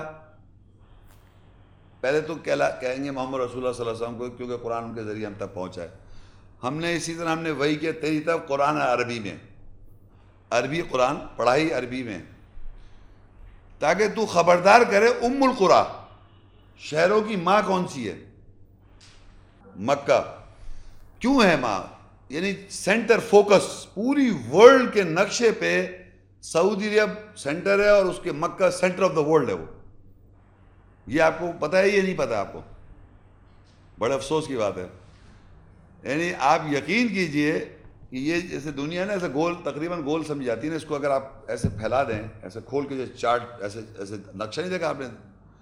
پوری دنیا کا آپ نقشہ اگر آپ دیکھیں گے کھلا ہوا ایسے مارکیٹر پہ کھول دیتے وہ، تو اس کو سینٹر میں آپ دیکھیں سعودی عرب آئے گا، اور مکہ جو ہے وہ almost centre of the world ہے پوری دنیا کا. تو اس کو ام القریٰ گیا، یعنی شہروں کی ماں. یعنی ماں کہتے ہیں جو بالکل جہاں سے اوریجنیٹ ہوئی ہے، یعنی پوری دنیا اس میں ایسے سمجھ لیں پوری دنیا کے لوگ ایسے چاروں طرف دنیا سینٹر ہے مکہ. تو مکہ جو ہو گیا ام القریٰ ہو گیا. قریٰ کہتے ہیں شہر، جمع ہے قریہ سنگولر، قریٰ بہت سارے شہر. ام القریٰ یعنی شہروں کی ماں ہے وہ مکہ. تو تاکہ تو خبردار کر، یعنی مکہ کے رہنے والے شہر ام القریٰ، یعنی ام القریٰ ہو گیا مکہ، تو وہاں کے لوگوں کو تو خبردار کر. ومن حولہا، اور اس کے ماحول میں جتنے بھی شہر ہیں تو وہ پوری دنیا ہو گئی. بھائی اس کے ماحول میں چاروں طرف کیا ہوئی؟ اس کے مکہ کے چاروں طرف ماحول کیا؟ ماحول کا مطلب ہوتا ہے سراؤنڈنگ جتنی بھی ہیں اس کی. تو وہ امیڈیٹ سراؤنڈنگ کی بات نہیں ہو رہی، پوری سراؤنڈنگ ورلڈ ہے، سینٹر مکہ ہے. تمام دنیا کے لوگوں کو جو مختلف زبانیں بولتے ہیں، مختلف رنگ کے لوگ ہیں، مختلف نسب اور نسل کے لوگ ہیں، مختلف نسل لینگویج شعبے، سب کو تو خبردار کر. تو کیا عربی زبان میں کریں؟ عربی زبان میں تو کرنا ہے، وہ تو روح ہے. لیکن ساتھ ساتھ میں آپ ٹرانسلیشن میں بات کریں گے. ابھی آپ کون سی زبان میں بات کر رہے ہیں؟ جو میں پڑھ رہا ہوں آپ کے سامنے عربی، اس کے ساتھ ساتھ ترجمہ. تو تمام زمانے کے لوگوں کے شعبوں کے لوگوں شعبوں میں ہوں، چاہے مختلف رنگ ہوں، چاہے مختلف اس کے نسب ہو یا ان کا کلچر ہو، ان کے روایات ہوں، ان سب لوگوں تو خبردار کر. صحیح ہے؟ عمر ومن حول وتنذر یوم الجمع، ان کو خبردار کر اس دن جب کہ جمع کیے جائیں گے لوگ جس میں کوئی شک نہیں ہے. اور ایک فریق جنت میں ہوگا اور ایک فریق جو ہے دہکتے ہوئے شعلے کی آگ کے ہوگا. تو یہ پتہ ہی چلا کہ ہم کو کہ زبانیں جتنی بھی مختلف ہوں، اور چاہے آپ کسی شعبے سے آپ کا تعلق ہو، آپ کو ام القریٰ یعنی مکہ کے، اچھا یہ نہیں کہ وہ بچے میں ہیں، ان کو بھی خبردار کرنا ہے. حالانکہ وہ عربی بول رہے ہیں، مکہ میں کون سی زبان بولی جا رہی ہے، ان کو بھی خبردار کر. اور وہ بچے نہیں، اور اس کے ماحول میں ساری دنیا کے لوگ ہیں، ان سب کو تو خبردار کر. تو یہ تو ہو گیا، ہم نے آپ کو چند آیتیں بیان کریں کہ عربی زبان کی کیوں اتنی اہمیت ہے. قرآن عربی، جو زبان عربی بولی جا رہی ہے وہ نہیں، قرآن عربی. اب ہم نے یہ دیکھنا ہے عربی قرآن جو ہے اس کا، اب ہمارے پاس لوگ ترجمے ہیں جو ہمارے پاس ہیں، اور جو مذاہب دنیا میں جتنے بھی ہیں ان کا اس سے کیا رابطہ بن جاتا ہے. یعنی اللہ کی جو کتاب ہے جو عربی میں تمام زمانے میں ہر زمانے میں محفوظ ہے، کیونکہ وہ اللہ کی ہے. انسان کی زبان جو ہے وہ بدلتی رہتی ہے، اور جتنے میں نے مذاہب شروع میں پڑھے تھے وہ ساری لینگویج ڈیڈ لینگویجز میں تھے. یہ بتانے کے لیے انسان نے بنائے وہ. اللہ کی زبان, اللہ نے جو نازل کی زبان, قرآن جو نازل کیا زبان, تو اللہ تعالیٰ کا کلام ہو گیا وہ عربی زبان کا. تو اس کی زبان جو بن رہی ہے ایک طرح سے وہ ہر زمانے محفوظ رہے گی کیونکہ وہ اللہ کی نازل کردہ ہے, اور وہ چینج نہیں ہو سکتی جو کہ اللہ کلام چینج نہیں ہو سکتا. جیسے وہ تھے نا گرو نانک, گرو مکھی, ان کی منہ کی, یہ اللہ کی کہنا چاہیے اللہ کی منہ کی زبان ہے یہ قرآن عربی. تو وہ تو چینج ہو گئے, وہ تو ڈیڈ ہو گئی گرو مکھی گرو نانک کی زبان. یہ اللہ کی زبان جو یہ کبھی بھی نہیں ختم ہو سکتی. تو اللہ کے کلام کبھی بھی تبدیل نہیں ہو سکتا کسی زمانے میں بھی, وہ پرزرو رہے گا. عربی زبان جو مختلف بولی جا رہی ہے, مختلف 12-13 ڈائلیکٹس کے ساتھ, اس میں تھوڑا بہت اختلاف ہے زبانوں میں. جو عربی زبان انسان جو بول رہا ہے وہ چینج ہوتا رہتا ہے. عربی نے اللہ نے جو بول دیا, عربی اللہ کی منہ کی, اللہ کی نازل کردہ, اس میں کوئی چینج نہیں ہے. تو اب دیکھیے جو لوگ اللہ کی اس کتاب کو نہیں جانتے ہیں ان کے بارے میں اور اس کتاب کے مختلف تراجم میں کیا پرابلم آئی اور مذہب کیسے بنے. دیکھیے یہاں لکھا ہے سورہ البقرہ 2 اس کی 78 آیت, وَمِنْهُمْ أُمِّيُّونَ لَا يَعْلَمُونَ الْكِتَابَ إِلَّا أَمَانِيَّ وَإِنْهُمْ إِلَّا يَظُنُّونَ. اور امیوں میں سے یعنی ماں والوں میں سے ایسے بھی ہیں جو کتاب کا علم نہیں رکھتے سوائے اپنی تمناؤں کے اور گمان قیاس آریاں کرتے ہیں. اب یہ دیکھیے یہ جو اللہ کی کتاب ہے اس کتاب کی بات ہو رہی ہے, اس کا جو علم نہیں رکھتے امی. ایک تو ہمارے معاشرے میں امی کے معنی کر دیے جاہل, ان پڑھ. یہ معنی آپ نے سنا امی جاہل ان پڑھ ہے, اس کے معنی جاہل. ماں والے کا مطلب ہوتا ہے کہتے ہیں ماں کو, امی میری ماں. آپ گھر میں اپنی ماں کو کیا کہتے ہیں؟ امی کہتے ہیں نا. یہ امی جو ہے عربی لینگویج سے آ گیا, امی یہ عربی سے. امی ہوتا ہے میری ماں. اور ابھی میں نے پیچھے پڑھا دیا ہے تو ام القریٰ یعنی کہ شہروں کی ماں. تو ماں جڑ ہوتی ہے یعنی سورس ہوتی ہے جہاں سے انسان آتا ہے. تو ایسے لوگ جو صرف ماں کی پرورش سے بڑے ہو جاتے ہیں تو وہ بیسیکلی صرف وہ جو نالج ہے جو ان کی ماں سے انہیں ملی وہ نالج والے. اس کا مطلب یہ انہوں نے پڑھا نہیں, یعنی انڈائریکٹلی رزلٹ آئے گا. آپ ان کو جاہل ان پڑھ کہہ رہے ہیں نا, وہ بیسیکلی سمجھے امی وہ لوگ ہیں جو ماں والے لوگ ہیں. یعنی انہوں نے صرف ماں کی گود سے جو تربیت لی ہے وہ نالج, بس ان کا وہی نالج. انہوں نے جا کے اسکول اور کالجوں میں داخلہ نہیں لیا اور ایجوکیشن حاصل نہیں کی, تو اس لیے وہ امی ان کہلاتے ہیں امی.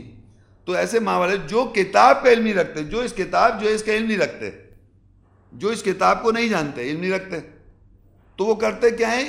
اللہ امانیہ, امانی کہتے تمنا ہے. تو انہوں نے مذہب جو بنا اپنی تمنائیں جو انہوں نے کری وہ مذہب سمجھ رہے ہیں وہ. وَإِنْهُمْ إِلَّا يَظُنُّونَ, اور جو اگر وہ ہیں سوائے اس کے گمان قیاس آریاں کرتے ہیں. تو جو اللہ کی کتاب کا علم نہیں رکھتے وہ کیا کر رہے ہیں؟ قیاس آریاں, گمان اور تمنائیں. جو کہ جتنے مذہب ہیں اس وقت دنیا میں جو اللہ کی کتاب کا علم نہیں رکھتے, اس کتاب کا اللہ کی کتاب کا علم نہیں رکھتے, وہ مذہب بنے ہوئے بیس کر رہے ہیں تمناؤں پر, وہ بیس کر رہے ہیں یعنی کہ گمان پر, کنجیکچرز, فکشن, گیس ورکس. وہ ایک ریالٹی نہیں ہے. جتنے مذہب ہیں دنیا میں وہ اس کتاب کا علم نہیں رکھتے تو وہ تمنا کرتے رہتے ہیں, خواہشات ان کی, اس پہ مذہب بنا لیا. اور آپ یقین کریں, باقاعدہ آپ دیکھیں بات چیت کریں تو اپنی اپنی تمناؤں کی بات کر رہے ہوتے ہیں اور گمان کر رہے ہوتے ہیں, گمان باقاعدہ پیش کر رہے ہوتے ہیں. کیونکہ وہ کتاب کا علم رکھتے ہیں تو کتاب کی بات بتائیں گے, کیونکہ کتاب کا علم نہیں ہے تو اپنا گمان کر رہے ہیں, اپنی تمنا کی تمنا بتا رہے ہیں, سمجھ رہے ہیں ہمارا مذہب ہے. تو یہ ہو گئے ماں والے لوگ جو کہ اس کتاب ہمارے اللہ کی کتاب کا علم نہیں رکھتے. ان کا کیا مذہب بن رہا ہے؟ صرف تمناؤں پر, خواہشات جو ہیں ان کی تمنائیں جو اٹھ رہی ہیں, منتیں مانگ لیتے ہیں, منتیں بھی اس سے ہی نکلا ہے کہ ایسا ایسا کر لو گے تو ایسا ہو جائے گا. سورہ النحل 16 اس کی 62 آیت ہے.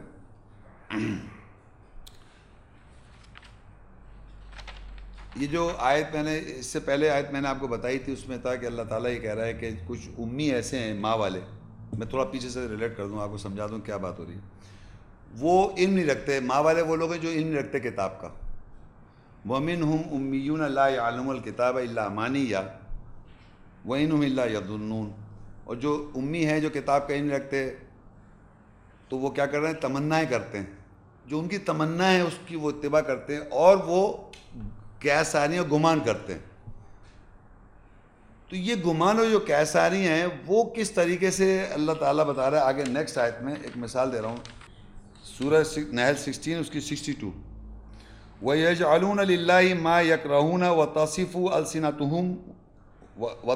أَلْسِنَتُهُمُ الْكَذِبَ أَنَّ لَهُمُ الْحُسْنَى لَا جَرَمَ أَنَّ لَهُمُ النَّارُ وَأَنَّهُمْ مُفْرَطُونَ. اور وہ اللہ کے لیے وہ بناتے ہیں جس سے وہ کراہیت کرتے ہیں اور ان کی زبانیں جھوٹ بیان کرتی ہیں کہ بے شک ان کے لیے اچھائی ہے، بے شک ان کے لیے یہ تو آگ ہے اور بے شک وہ زیادتی کرنے والے ہیں. اب دیکھیے جو اللہ کی کتاب کا علم آپ کو نہیں ہے تو آپ تمنائیں کر رہے ہیں، اور وہ لوگ اور وہ اللہ کے لیے وہ بناتے ہیں باتیں جس کو وہ خود کراہیت کرتے ہیں اور ان کی زبانیں جھوٹ بیان کرتی ہیں کہ اللہ کی طرف سے ہیں. بے شک ان کے لیے کہتے ہیں اچھائی، آپ ایسا کریں تو ایسا ہو جائے گا، آپ کا فائدہ ہو جائے گا. تمنائیں جو ہیں آپ کی، جو تمنائیں میں آپ کو بیان کر رہا تھا، تمنائیں، وشفل تھنکنگ. اب یہ اگر یہ اللہ تعالیٰ کہہ رہا ہے کہ یہ وہ جھوٹ بیان کرتے ہیں، خود بھی کراہیت کر رہے ہیں، یہ بات صحیح نہیں لگ رہی ان کو، لیکن یہ چلا آ رہا ہے اور کہتے ہیں ان کے لیے اس میں اچھائی ہے، وہ کہہ بھی رہی اچھائی ہے. تو آگے اللہ تعالیٰ کہہ بھی رہا ہے بے شک ان کے لیے آگ ہے اور بے شک ان کی ذاتی کرنے والوں اور وہ ذاتی کرنے والے ہیں. تو یاد رکھیں کہ ہمیشہ جو تمنائیں کر رہے ہیں، قیاساری کر رہے ہیں، گمان کر رہے ہیں اور وہ جھوٹ بول رہے ہیں اللہ کے اوپر اور یہ باتیں بیان کر رہے ہیں اور خود کو بھی انہیں برا لگ رہا ہے کہ باتیں صحیح نہیں ہیں. اور آگے لکھتے بے شک ان کے لیے تو آگ ہے اور بے شک ذاتی کرنے والوں کے لیے اور وہ ذاتی کرنے والے ہیں. یعنی میں نے بریکٹ میں جھٹلاتے ہیں، روح کی صحیح معنوں کی نمائندگی نہیں کرتے. تو اچھا ایک تو یہ ہوگا جو لوگ وہ لوگ ہیں جو تمناؤں پہ زندگی گزار رہے ہیں، قیاساری گمان پر. اور آگے دوسرے لوگ کون ہیں وہ دیکھتے جائیے. سورہ نساء 4 اس کی 46 آیت ہے. من الذین ہادوا یحرفون الکلم عن مواضعہ ویقولون سمعنا وعصینا واسمع غیر مسمع وراعنا لیم بألسنتہم وطعنا فی الدین ولو انہم قالوا سمعنا واطعنا واسمع وانظرنا لکان خیرا لہم واقوم ولکن لعنہم اللہ بکفرہم فلا یؤمنون الا قلیلا. اب یہاں پر اس کا ترجمہ ہے یہودی یعنی ہادو جو روادار ہوئے اس میں سے ایسے ہیں جو کلمے کو یعنی الفاظ کو اس کی جگہ سے تحریف یعنی بدل دیتے ہیں اور وہ کہتے ہیں کہ ہم نے سنا اور نافرمانی کی، اور کہتے ہیں سنو علاوہ جو سنایا گیا اور ہماری رعایت یعنی ہماری حمایت کرو، اور دین فیصلے میں اپنی زبانوں کے ساتھ توڑ مڑوڑ کر بگاڑتے ہوئے تان کرتے ہیں یعنی گھسا دیتے ہیں معنوں میں. اور بے شک اگر وہ کہتے ہم نے سنا اور ہم نے اطاعت کی اور سنیں اور ہم پر نظر کریں تو ان کے لیے بہتر اور زیادہ سیدھا ہوتا. لیکن اللہ نے ان کے کفر یعنی انکار کے ساتھ ان پر لعنت کی. لعنت کا مطلب رحمت سے محروم ہوئے. بس ان میں سے سوائے چند کے ایمان نہیں لائیں گے. اچھا اب دیکھیں یہاں پر ایک تو وہ لوگ تھے جو پہلے جو اب کتاب کا علم نہیں رکھتے، ماں والے جو تمناؤں میں اور گمان کر رہے تھے قیاساریاں. اب یہ دوسرے جو ہیں لوگ ہیں ہادو یعنی انہیں دوسرے الفاظ میں یہودی کہہ سکتے ہیں. اور ہادو جو ہے وہ ہود سے نکلا جو یہودی ہوئے.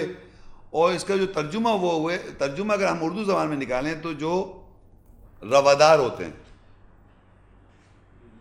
لینینٹ روادار، ان کا جو بیہیویئر ہے یہ کیا کس طرح یہ کیا کر رہے ہیں یہ کچھ جانتے ہیں بات کو، نالج کو سمجھتے ہیں، کچھ بات کو سمجھتے ہیں. تو انہوں نے کیا کیا، انہوں نے جو قرآن کی جو آیات میں جو کلمہ کہتے ہیں ایک ورڈ، یعنی کہ اگر میں کہوں قرآن کی پوری آیات ہے، اس میں مختلف الفاظ استعمال ہوئے ہیں، لفظ استعمال ہوئے ہیں، کلمات یعنی وہ سارے الفاظ کو جوڑ کے جملہ بن جاتا ہے، سینٹنسز بن جاتے ہیں، آیات بن جاتی ہے. تو ایک ورڈ جو ہے وہ ایک کلمہ ہے. وہ کلمے کو یحرفون الکلمہ عن مواضعہ، یعنی وہ الفاظ کو اس کی جگہ سے تحریف یا بدل دیتے ہیں. اس کے معنی ہیں یعنی اس کی صحیح معنوں کی نمائندگی نہیں کرتے. اب دیکھیے یہ تحریف جو لفظ ہے، تحریف حرف سے، حرف کہتے ہیں ایک لفظ، اور ایک لفظ کی ایک جگہ مقرر ہے. کلمات جو پورا قرآن ہے، قرآن مجید میں ایک ایک لفظ صورت اور آیت میں آیات ہیں، آیات میں الفاظ ہیں، اور ہر الفاظ اپنی اپنی جگہوں پر موجود ہے. تو یہ لوگ کیا کر رہے ہیں، یہ تحریف کر رہے ہیں اس کی جگہ سے، جو اس کی جگہ ہے اس سے وہاں سے اس کو بدل دیتے ہیں. اب کیسے ہو رہا ہے یہ سمجھیں آپ. اب آپ دیکھیے بقرہ دوسری، اب یہ اپنے پاس نوٹ کر لیں، بقرہ دوسری صورت ہے، اس کی دوسری آیت ہے، ذالک الکتاب لا ریب فیہ ھدی للمتقین. یہ وہ کتاب ہے، اس میں کوئی شک نہیں ہے، ہدایت ان لوگوں کے لیے جو تقوی اختیار کرتے ہیں. اب دیکھیے یہاں لکھا ہے ذالک الکتاب. اب جو ترجمہ کرے گا اس کا، اس کو کرنا ہے یہ وہ کتاب ہے، ذالک کا مطلب وہ، الکتاب مطلب کتاب، لا ریب فیہ اس میں کوئی شک نہیں ہے، ھدی للمتقین ہدایت ہے ان لوگوں کے لیے جو تقوی اختیار کر رہے ہیں. یہ اس کا معنی ہے. اب دیکھیے الفاظ کو بدلیں کیسے. ایک اور آیت ہے اسی بقرہ کی 53 آیت، لکھ کے بقرہ 2 اس کی 53 آیت، وَإِذْ آتَيْنَا مُوسَى الْكِتَابَ، اور جب ہم نے دی موسیٰ کو کتاب، والفرقان، اور فرق کرنے والا فرقان دیا، فرقان، لعلکم تہتدون تاکہ تم ہدایت پاؤ. یہ 53 آیت ہے. پورا قرآن ہے نا، قرآن کے سب سے پہلی سورت کون سی ہے؟ سورہ فاتحہ. اور دوسری سورت جو ہے سورہ بقرہ ہے، اس کی دوسری آیت میں لکھا ہے ذالک الکتاب. کتاب کے معنی لکھائی ہے، کتاب اردو میں بھی کتاب کہتے ہیں، یعنی یہ کتاب ہے میرے ہاتھ میں، یہ جو ہے یہ کتاب ہے نا میرے ہاتھ میں، یہ وہ کتاب ہے جس پہ کوئی شک نہیں ہے، ہدایت متقی، یہ اس کے معنی کتاب کے معنی کتاب. اب جب میں بقرہ سے ایک پڑھی، پھر دوسری آیت پڑھی، پھر تیسری آیت پڑھی، پھر چوتھی پڑھی، پھر پانچویں پڑھی، اور پھر میں بقرہ کی 53 آیت پہ آ گیا. 53 آیت پہ جب میں پہنچا تو وہاں میں لکھا ہے وَإِذْ آتَيْنَا مُوسَى الْكِتَابَ، اور جب ہم نے دی موسیٰ علیہ السلام کو کتاب، والفرقان، اور فرق کرنے والا دیا، لعلکم تہتدون تاکہ تم ہدایت پاؤ. تو جب میں بقرہ کی دوسری پہ پہنچا تو وہاں سے 53 پہ آیا، تو یہاں میں دیکھا یہاں کتاب لکھا ہے، وہ شخص کتاب ہے، اس پہ کوئی شک نہیں ہے، اور یہاں لکھا ہے اور جب ہم نے دی کتاب موسیٰ کو اور فرقان دیا تاکہ تم ہدایت پاؤ. تو یہاں کتاب لکھا ہوا ہوگا، موسیٰ کو کتاب دی، وَإِذْ آتَيْنَا مُوسَى الْكِتَابَ، جب دی موسیٰ کو ہم نے کتاب، لعلکم تہتدون تاکہ تم ہدایت پاؤ. صحیح ہے، بات سمجھ میں آ رہی ہے؟ کوئی مشکل ہے یہ بات؟ ذالک الکتاب وہ کتاب اس میں کوئی شک نہیں، ہدایت متقین کے لیے، اور جب ہم نے موسیٰ کو دی کتاب اور فرقان دیا فرق کرنے والا تاکہ تم ہدایت پاؤ. تو آپ یقین کریں یہ جملہ جو میں آپ کے سامنے پڑھ رہا ہوں، کسی عالم کے سامنے پڑھیں آپ، کسی بھی اسکالر کے سامنے، اور ایون یہاں جو لوگ فرسٹ ٹائم کون آئے، یہاں کوئی ہے کوئی پہلی دفعہ آئے یہاں پہ آڈینس میں؟ آپ پہلی دفعہ آئے نا، اوکے گڈ. ابھی میں آپ لوگوں کو سوال کرتا ہوں، آپ سے اور آپ سے. تو ان سے میں نے پوچھا بھائی یہ بتائیے کہ یہاں لکھا ہے موسیٰ کو دی کتاب اور فرقان فرق کرنا تاکہ تم ہدایت پاؤ، اور ذالک الکتاب وہ کتاب اس میں کوئی شک نہیں ہے، ہدایت متقین کے لیے. وہ کون سی کتاب ہے جو ذالک الکتاب لا ریب فیہ ھدی للمتقین، وہ کون سی کتاب ہے جس میں کوئی شک نہیں، ہدایت متقین کے لیے؟ بیٹھ جائیں، شکریہ. قرآن. آپ بتائیں. قرآن. Very good. وَإِذْ آتَيْنَا مُوسَى الْكِتَابَ، ہم نے دی موسیٰ کو کتاب، لعلکم تہتدون تاکہ تم ہدایت پاؤ. موسیٰ کو کون سی کتاب دی؟ تورات. اب دیکھیے ہوا کیا کہ یہ کہلاتی ہے تحریف. جب کتاب وہاں لکھا ہے تو وہاں کتاب ہی رکھیں آپ. ذالک الکتاب کا مطلب کتاب. سمجھ آئیے آپ کو میری بات؟ لیکن وہاں اس نے جب پوچھا کون سی کتاب تو کہا قرآن, جو صحیح کہا تھا انہوں نے بھائی نے. اور جب وہی آتا ہے نا موسیٰ کتاب میں نے پڑھا, میں نے کون سی کتاب کہنے ہیں تورات. یہ ہر عالم کہے گا. تو میرا سوال یہ کہلاتا ہے تحریف. آپ اللہ کے کلام کو بدل نہیں سکتے لیکن تحریف کر سکتے. کس طرح؟ اپنی زبان میں. اپنی زبان میں کہہ دیا وہاں کتاب کے مرادی معنی قرآن ہے, یہاں کے مرادی معنی تورات ہے. یہ آپ کی زبان ہے, یہ اللہ کی زبان نہیں ہے. یہ اللہ کی زبان نہیں. وہاں پر اگر اللہ نے کتاب لکھا ہے تو کتاب, یہاں کتاب لکھا ہے تو کتاب.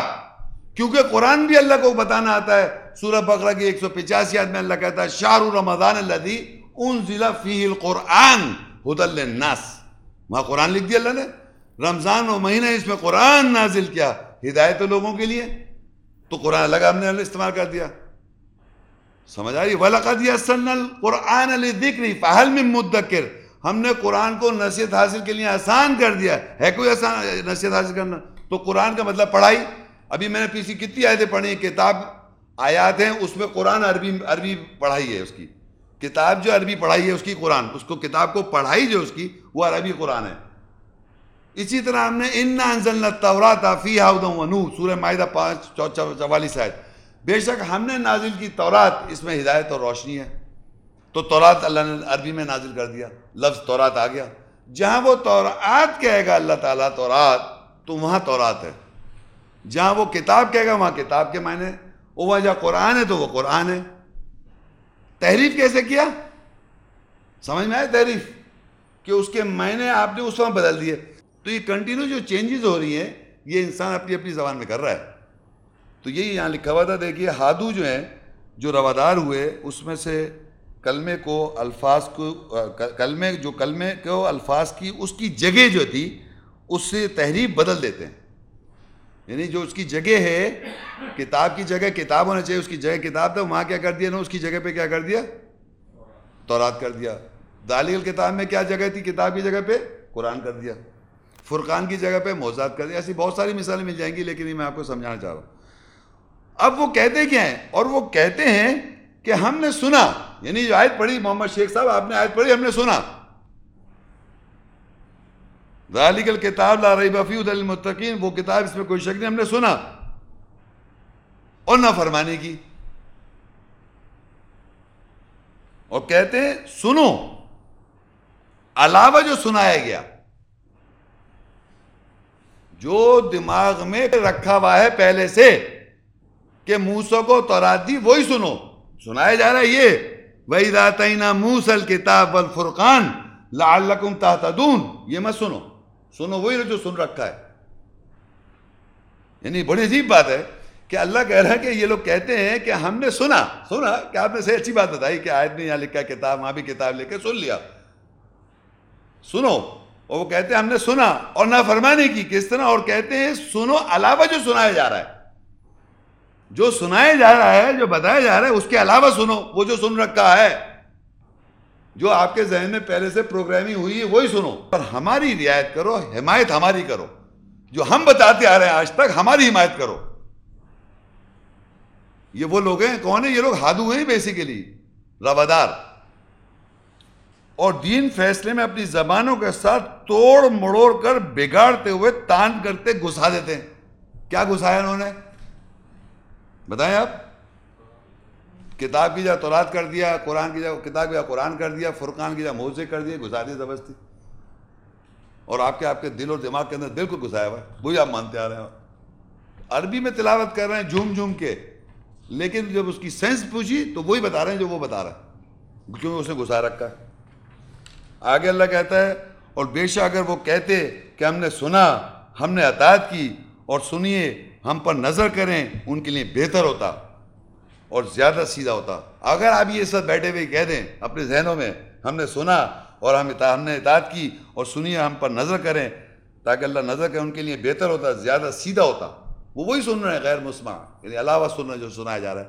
ایک اٹھ رہے ہیں سن رہے ہیں, واقعی سن رہے ہیں کہ کیا سمجھایا جا رہا ہے یہاں اس وقت لوگ بیٹھے ہوئے, اور جہاں یہ لیکچر سنایا جائے گا جب بھی اس کی ریکارڈنگ چلے گی تو لوگ ایک تو سننا چاہ رہے ہیں ہدایت کے لیے, ایک وہ سننے کے بعد بھی وہی جو ان کے ذہن میں پہلے سے چلا آ رہا ہے وہی یاد رکھنا اپنے ذہن میں, وہ بھی لوگ ہیں. تو اللہ کہہ رہے یہ بہتر ہوتا, سیدھا ہوتا, لیکن اللہ ان کے کفر اور انکار کے ساتھ ان پر لعنت کرتا ہے, لعنت کی, پس اس میں سے سوائے چند کے ایمان نہیں لائے, سوائے چند کے, بہت چند نہیں یہاں پر تو ایمان نہیں لا رہے, وہی جو غیر مسمعی, وہ جو غیر علاوہ جو سنائے گا وہی یاد ہے کہ موسیٰ کو تورات دی.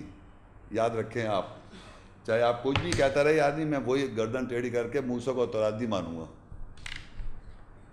اور فرقان جو موز ہے, فرقان وہاں موز ہے, ان کو عربی بھی آتی نہیں, ان کو پتہ ہی ہے, تو وہی مانوں گا میں. تو یہ تو ہو گیا. اب کیا ہوا؟ سورہ آل عمران تیسری صورت ہے, اس کی 78 آیت, 3 کی 78. وَإِنَّ مِنْهُمْ لَفَرِيقًا يَلْوُونَ أَلْسِنَتَهُمْ بِالْكِتَابِ لِتَحْسَبُوهُ مِنَ الْكِتَابِ وَمَا هُوَ مِنَ الْكِتَابِ وَيَقُولُونَ هُوَ مِنْ عِنْدِ اللَّهِ وَمَا هُوَ مِنْ عِنْدِ اللَّهِ وَيَقُولُونَ اللَّهِ الْكَذِبَ وَهُمْ يَعْلَمُونَ. اور بے شک ان میں سے فریق ہیں جو کتاب کے ساتھ اپنی زبانوں کو بگاڑتے ہیں تاکہ تم اس کا حساب لگاؤ کہ وہ کتاب میں سے ہے اور وہ کتاب میں سے نہیں ہے, اور وہ کہتے ہیں کہ وہ اللہ کے پاس سے ہے اور وہ اللہ کے پاس سے نہیں ہے, اور وہ اللہ پر جھوٹ بولتے ہیں اور وہ علم رکھتے ہیں اس بات کا. اب دیکھیے یہ جو یہاں لکھا ہے کہ کچھ اللہ کہہ رہا ہے کتاب, کچھ ایسے لوگ ہیں, ایک فریق, ایک گروہ ہے جو یہ کر رہا ہے. وہ کیا کر رہا ہے؟ کتاب کے ساتھ اپنی زبانوں کو بگاڑ دیتے ہیں. تو گرامیٹیکلی یا اپنی زبان کو بگاڑنا کیا ہوا کہ جو وہاں لکھا ہوا تھا ترجمہ اس کی یا کچھ اور کر دیا. بھی آپ کو میں نے بتایا ہے, یا پھر دوبارہ مثال دوں. اور وہ یہ کہتے ہیں ساتھ ساتھ یہ اللہ کی طرف سے. یہ دیکھیں کیسی بڑی ان کی دلیری ہے کہ باقاعدہ کہتے ہیں کہ یہ اللہ کی طرف سے. جب وہ آپ کے ذہن میں ڈالیں گے موسیٰ کو تورات دی, کہیں گے اللہ کی طرف سے. تورات کیا ہے؟ قرآن میں اس کا ذکر ہے. انجیل کیا ہے؟ قرآن میں اس کا ذکر ہے. زبور کیا ہے؟ اس کا بھی ذکر ہے. تو کنفیوژن اس میں نہیں ہے. کنفیوژن تو یہ ہے کہ یہ لوگ زبانوں سے کیا کر رہے ہیں, وہ ہے زبان, یہ کنسیپٹ کیسے آیا معاشرے میں. ان لوگوں کو اللہ تعالیٰ یہ بتا رہا ہے, ایکسپوز کر رہا ہے کہ یہاں باقاعدہ لکھا بے شک ان میں سے ایک فریق ہیں جو کتاب کے ساتھ اپنی زبانوں کو بگاڑ دیتے ہیں. یعنی اپنی زبان جو ان کی زبان ہے ترجمے میں, اس زبانوں میں جس میں بولتے ہیں اس میں بگاڑ دیتے ہیں. اور یعنی وہ صحیح معنی اور روح کی نمائندگی نہیں کرتے. جو کتاب کی آیات کے معنی اس کے صحیح معنی ہیں, اس کی روح ہے, اس کی وہ نمائندگی نہیں کرتے. اور جو لوگ ہیں بیٹھے ہوئے وہ, تاکہ تم حساب لگاؤ کہ وہ کتاب میں سے ہے. تم سمجھو گے کتاب میں سے بتا رہا ہے یہ شخص, تو آگے اللہ کہتا ہے وہ کتاب میں سے نہیں ہے. اور وہ کہتے ہیں کہ وہ اللہ کے پاس سے, اللہ کے پاس سے. وہ اللہ کا ہے, وہ اللہ کے پاس سے نہیں ہے, اور وہ اللہ پر جھوٹ بولتے ہیں اور وہ علم رکھتے ہیں. یعنی یہ بھی بات اللہ کلیئر کر رہا ہے کہ یہ والے, یہ جو لوگ کر رہے ہیں, بدل رہے ہیں یہاں سے جگہوں سے, وہ اللہ پر جھوٹ بول رہے ہیں اور علم بھی رکھتے ہیں. وہ کیسے کہ یہاں سے سنا, یہاں سے ایک بات سمجھی, اور جا کے اپنے اسکول آف تھاٹ, جس اسکول آف تھاٹ پہ جو سنتے آ رہے ہیں, وہاں جا میں چینجز نہیں کری. وہ وہی سنتے آ رہے ہیں جو سنتے آ رہے ہیں. جس اسکول آف تھاٹ کے اندر وہ بلانگ کر رہے ہیں, تو وہیں اپنے کو رکھا ہوا ہے. تو یہ کیا ہو گیا؟ یہ کیا ہو گیا؟ اللہ پہ جھوٹ بول رہے ہیں علم رکھنے کے بعد. تو باقاعدہ گروپ ہیں, باقاعدہ گروپس ہیں. میں تو ایک مثال دے رہا ہوں کہ یہاں سے باقاعدہ لوگوں نے سنا, اور سمجھو کہاں کا عالموں نے نہیں سنا, مگر تبدیل تھوڑی کرا. وہی سکھا رہے ہیں, وہی بول رہے ہیں جو چلا آ رہا ہے, جو مذہب چلا آ رہا ہے, جو چلا آ رہا ہے وہی بولے چلے جا رہے ہیں. تو ہو کیا رہا ہے کنٹینیوسلی نان سٹاپ, کہ وہی عقیدہ بنا چلا جا رہا ہے سننے کے بعد. تو یہ علم رکھنے کے بعد کر رہے ہیں یہ لوگ. اور لوگ یہ سمجھتے ہیں کتاب سے تو بتا رہے ہیں, وہ بھی تو قرآن بتا رہے ہیں, وہ بھی تو کتاب سے بتا رہے ہیں. کیونکہ خود کو کتاب کا علم نہیں ہے تو وہ دھوکہ دیے چلے جا رہا ہے. جس کے پاس علم آ جائے گا کتاب کا, وہی تو جا کے پوچھے گا یہ کیسے بتایا آپ نے, اگر پوچھنا چاہ رہے ہیں آپ. جیسے ہم نے آج کھڑو کے پوچھ لیا بتاؤ کیسے بتا رہا ہو یہ. تو اگر کسی کے پاس اللہ کی وضاحت آ جائے آیات کی, تو اس کا کام ہے پوچھتا دوسرے سے. یہ نہیں کہ جو وہ بتا رہا ہے وہی سنے چلے جا رہے ہیں. اور وہی عقیدہ رکھے ہوئے. تو لوگ یہ اس طرح کر رہے ہیں اور بول بھی رہے ہیں کتاب سے اور آدمی کو بتا بھی رہے ہیں. تو اب یہ اللہ تعالیٰ بقرہ کی 2 کی 79 میں بتا رہا ہے فَوَيْلٌ لِّلَّذِينَ يَكْتُبُونَ الْكِتَابَ بِأَيْدِيهِمْ ثُمَّ يَقُولُونَ هَذَا مِنْ عِنْدِ اللَّهِ لِيَشْتَرُوا بِهِ ثَمَنًا قَلِيلًا فَوَيْلٌ لَّهُم مِّمَّا كَتَبَتْ أَيْدِيهِمْ وَوَيْلٌ لَّهُم مِّمَّا يَكْسِبُونَ. پس ان کے لیے بربادی ہے جو اپنے ہاتھوں سے کتاب لکھتے ہیں، یعنی اپنی زبانوں میں صحیح معنوں میں اس کی روح کی نمائندگی نہیں کرتے، پھر کہتے ہیں کہ یہ اللہ کی طرف سے ہے تاکہ اسے تھوڑی قیمت پر خرید لیں. بس بربادی ہے ان کے لیے جو انہوں نے اپنے ہاتھوں سے لکھا، اور بربادی ہے ان کے لیے جو وہ کماتے ہیں. تو اس کے معنی یہ ہوئے کہ لوگ جو اللہ تعالیٰ کہہ رہا ہے اپنے ہاتھوں سے لکھ رہے ہیں. فرض کریے قرآن مجید کی آیت عربی میں یہ کوئی آدمی اگر لکھ رہا ہے یہ آیت تو یہ ان کا ذکر ہو رہا ہے. نہیں، آپ اس کے اندر جو توڑ مروڑ کر رہے ہیں بریکٹس ڈال کے اپنا جو اپنی زبانوں سے آپ لکھنا چاہ رہے ہیں اپنی زبان میں، اس کی بات ہو رہی ہے. تو اللہ کہہ رہا ہے فَوَيْلٌ لِّلَّذِينَ يَكْتُبُونَ الْكِتَابَ بِأَيْدِيهِمْ، ویل ہے یعنی افسوس ہے، لعنت ہے یا کیا، بس ان پر بس ان کے لیے بربادی ہے. ویل کہتے ہیں بربادی ہے جو اپنے ہاتھوں سے لکھ رہے ہیں کتاب. یکتون کتاب اپنے ہاتھوں لکھا ثم یقولون ھذا من عند اللہ، پھر وہ کہتے ہیں کہ یہ اللہ کی طرف سے. تو اللہ کی طرف سے کیسے کہا انہوں نے؟ کتاب کی جگہ قرآن لکھ دیا، قرآن تورات کی جگہ کتاب کی جگہ تورات لکھ دیا، فرقان کی جگہ کچھ لکھ دیا اور کہا کہ یہ اللہ کی طرف سے. یہاں اللہ کی مراد یہ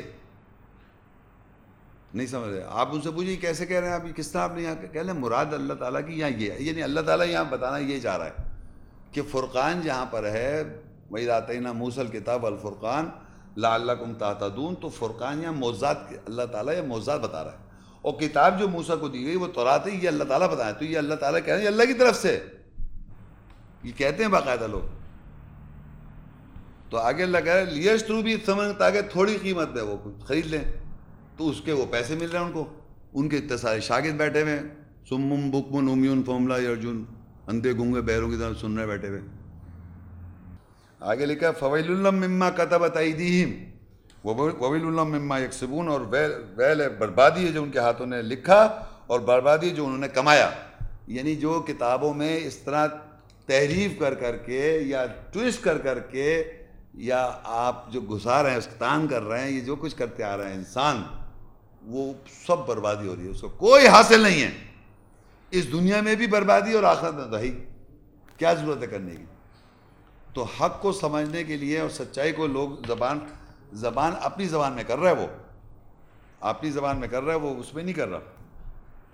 اب دیکھیں سورہ نور 24 اس کی 24 آیت 24 اور 24 آیت یوم تشہد علیہم السنتہم وَأَيْدِيهِمْ وَأَرْجُلُهُمْ بِمَا كَانُوا يَعْمَلُونَ.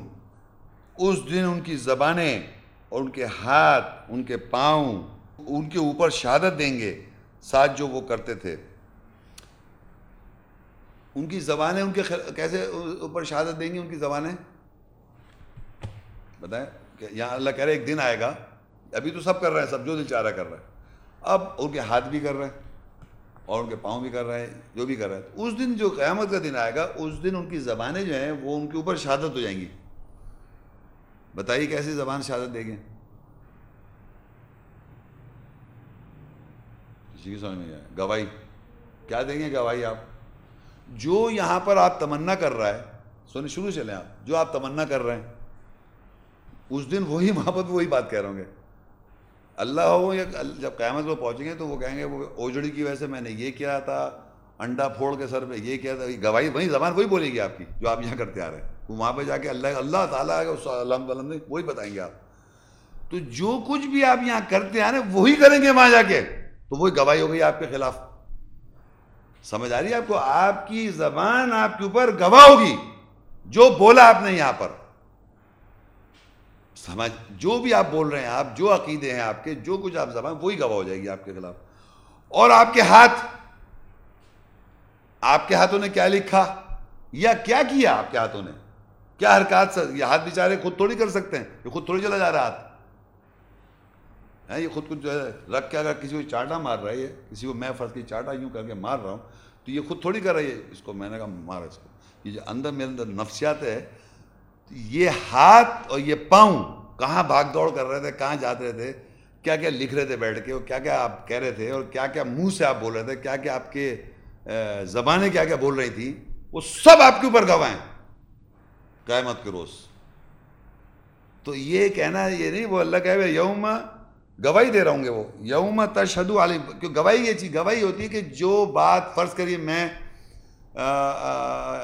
قرآن پڑھنے کے بعد میں نے یہ گواہی دی. ایک مثال دے رہا ہوں, ایک زمانہ تھا, ہم بھی میں بھی ہر زمانے میں ہوتا آدمی اندھا گونگا بہرا ہوتا ہے, اس کو پتہ نہیں ہوتا. جب اس کو علم آ جاتا ہے تو چینج کرے اپنے آپ کو, اور اگر وہ چینج نہیں کرے گا تو وہ سمجھے وہ علم بیکار ہے, اس کی کوئی اہمیت نہیں. تو وہ کیونکہ جو وہ کر رہا ہے ایکچوئل گراؤنڈ پہ وہی اس پہ گواہ ہے. قیامت پہ وہ وہی بولے گا جو وہ عمل کر رہا ہوگا. جو یہاں کہہ رہا ہوگا وہاں پر بھی وہی کہے گا, جو یہاں کر رہا ہوگا وہاں پر بھی وہی کرے گا. اور یہ سارے ہاتھ آپ کے اور یہ زبانیں اور یہ پاؤں آپ کے گواہ ہو جائیں گے.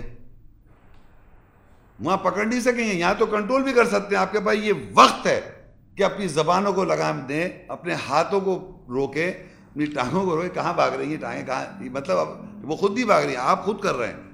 تو یہ آپ جو ہے, آپ کا نفس جو ہے یہ گواہ ہو جائے گا آپ کے خلاف. تو یہ اللہ تعالیٰ کہہ رہا ہے یہاں پر. یہ جو صاحب میں نے یہ شاید کا بتانے کی بات ہے کہ یہ اس دن مطلب یہ سمجھ رہا ہے کہ زبان تک آپ کی بول رہی ہوگی. زبان کیا بول رہی ہوگی؟ جو آپ بولتے آ رہے ہیں اور کرتے آ رہے ہیں.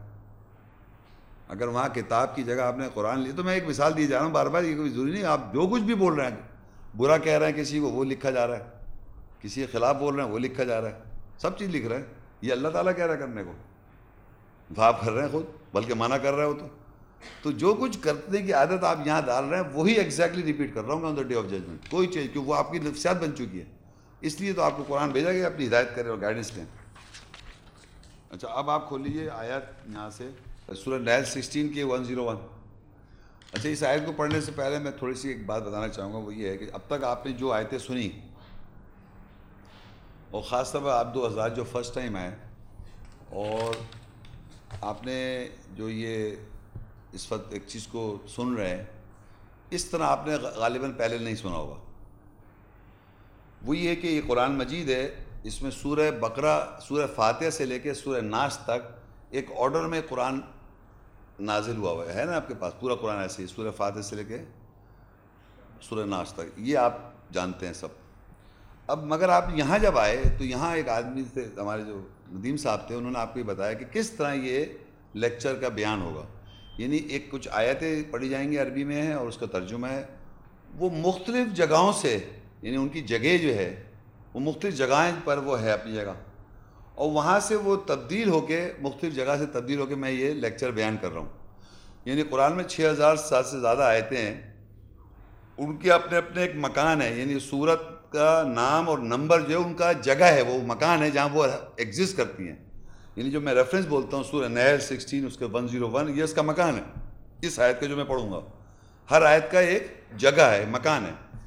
لیکن آپ نے یہاں کی نوٹ کیا کہ میں مختلف صورت سے اور مختلف آیتوں سے ایک مکان بدل کر یہاں پر آپ کے سامنے آیت سامنے آ رہی ہے. اس طرح قرآن نازل تو نہیں ہوا جس طرح میں نے آپ کے سامنے تلاوت کی ہے, مختلف جگہوں سے آئی نا آیتیں. تو جب یہ آیتیں اس طرح مکان بدل کے سامنے آتی ہیں تو لوگ یہ سمجھتے ہیں کہ یہ جو آدمی سامنے کھڑا ہوا ہے یہ سب اس نے کیا. یہ جو آپ کو کمپائل کر کے کتابچہ دیا آپ کو, یہ کوئی طریقہ کار قرآن ایسے تو نہیں ہے. قرآن کا تو ایک طریقہ ہے, شروع سے پڑھیں آپ, سورہ فاتحہ پڑھیں, سورہ ناس پڑھیں, سورہ بقرہ پڑھیں, اور پھر یوں کر کے آخر تک پڑھ لیں. یہ آگے بدل کر کے اس طرح کر کے یہ جو بیان کیا, یہ کیا طریقہ ہے. تو میں آپ کو بتانا ہی چاہ رہا ہوں کہ یہ قرآن مجید میں کوئی بھی موضوع جو ہے وہ ایک جگہ پہ نہیں ہے. یعنی اگر فرض کریے ایک موضوع ہے طلاق, اور وہ طلاق کے بارے میں جاننا چاہتا ہوں, تو سورہ بقرہ جو دوسری سورت ہے اس میں طلاق کا ذکر ہے, سورہ نساء میں بھی طلاق کا ذکر ہے, سورہ احزاب میں بھی طلاق کا ذکر ہے. سورہ نساء چوتھی صورت ہے, سورہ بقرہ دوسری صورت ہے, اور پھر سورہ احزاب 33 صورت ہے, اور پھر سورہ طلاق جو ہے وہ 65 صورت ہے. یہ مختلف صورتوں میں اور مختلف ان کے آیات میں الگ پورا پھیلا ہوا ہے طلاق. اب اگر فرض کریے آپ کو طلاق جاننا ہے تو آپ تمام آیتیں لے کے آئیں مختلف جگہ، اس کو جمع کریں اور پھر غور کریں، تو اس کا جو مکان چینج ہوگا، اس کی جگہ چینج ہوگی، وہ اللہ کی طرف سے مدد آئے گی تو کر سکتے ہیں، آپ ورنہ نہیں کر سکتے.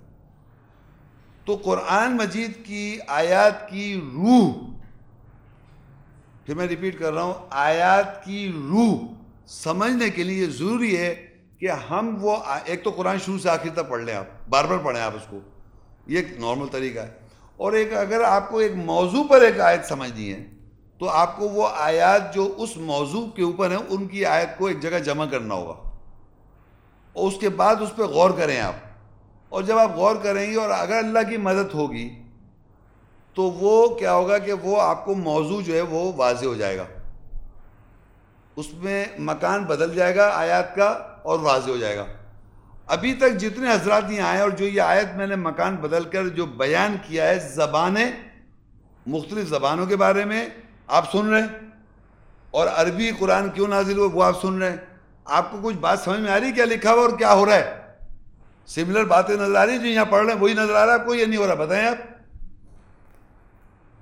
یہ سمجھ میں آ رہا ہے نہیں آ رہا ہے؟ تو یہ جو مکان بدل کے ایک چیز سامنے آتی ہے، اس سے اس کی آیت کی روح سامنے آ جاتی ہے، مقصد سمجھ میں آ جاتا ہے. اور اگر ایسے شروع سے آخر پڑھتے رہیں گے تو آپ کو شاید سمجھ میں نہ آئے. زیادہ طریقہ جو اللہ نے قرآن میں خود بیان کیا، بھائی یہ وہ 16 کی 10 میں یہاں سے اس کا بیان شروع ہوگا کہ یہ اگر آج ہم زبان سمجھنا چاہ رہے ہیں مختلف زبانیں کیا ہیں اور اللہ نے قرآن عربی میں کس طرح نازل کیا اور وہ اس کی روح زبان دوسری زبان میں کیسے ٹرانسفر ہوگی. کیونکہ جتنے لوگ ترجمے کر رہے ہیں ان کا میں نے بتایا، اور جتنے لوگ بتا رہے ہیں کہ یہاں پر تعریف کر رہے ہیں میں نے بتایا، اور یہ مختلف چینجز کر رہے ہیں، آپ لوگوں کے عملوں کہ میں صحیح بول رہا ہوں غلط بول رہا ہوں، یہ بھی تو بات ہے. میں بھی تو آپ کے انہی انسانوں میں سے ایک انسان ہوں. تو how can you make the difference, کیسے آپ ڈفرینشیٹ کر سکتے ہیں کہ یہ جو میں نے آیاتیں سنی یہ بالکل صحیح بات سنی ہوئی ہے اور جو میں سنتا آ رہا تھا وہ غلط ہے. ہو سکتا ہے آپ جو سنتے آ رہے ہیں وہ یہ غلط بیان کر رہا ہوں. تو یہ چیک اینڈ بیلنس کے لیے یہ آیت یہاں سے اب جو آپ آیتیں سنیں گے، یہ ایک تو یہ پتہ چل جائے گا آپ کو کس طریقے سے وضاحت ہوگی کہ آیت کے معنی اور اس کی روح جو ہے کس طرح اللہ تعالیٰ ٹرانسفر کرتا ہے لوگوں کو.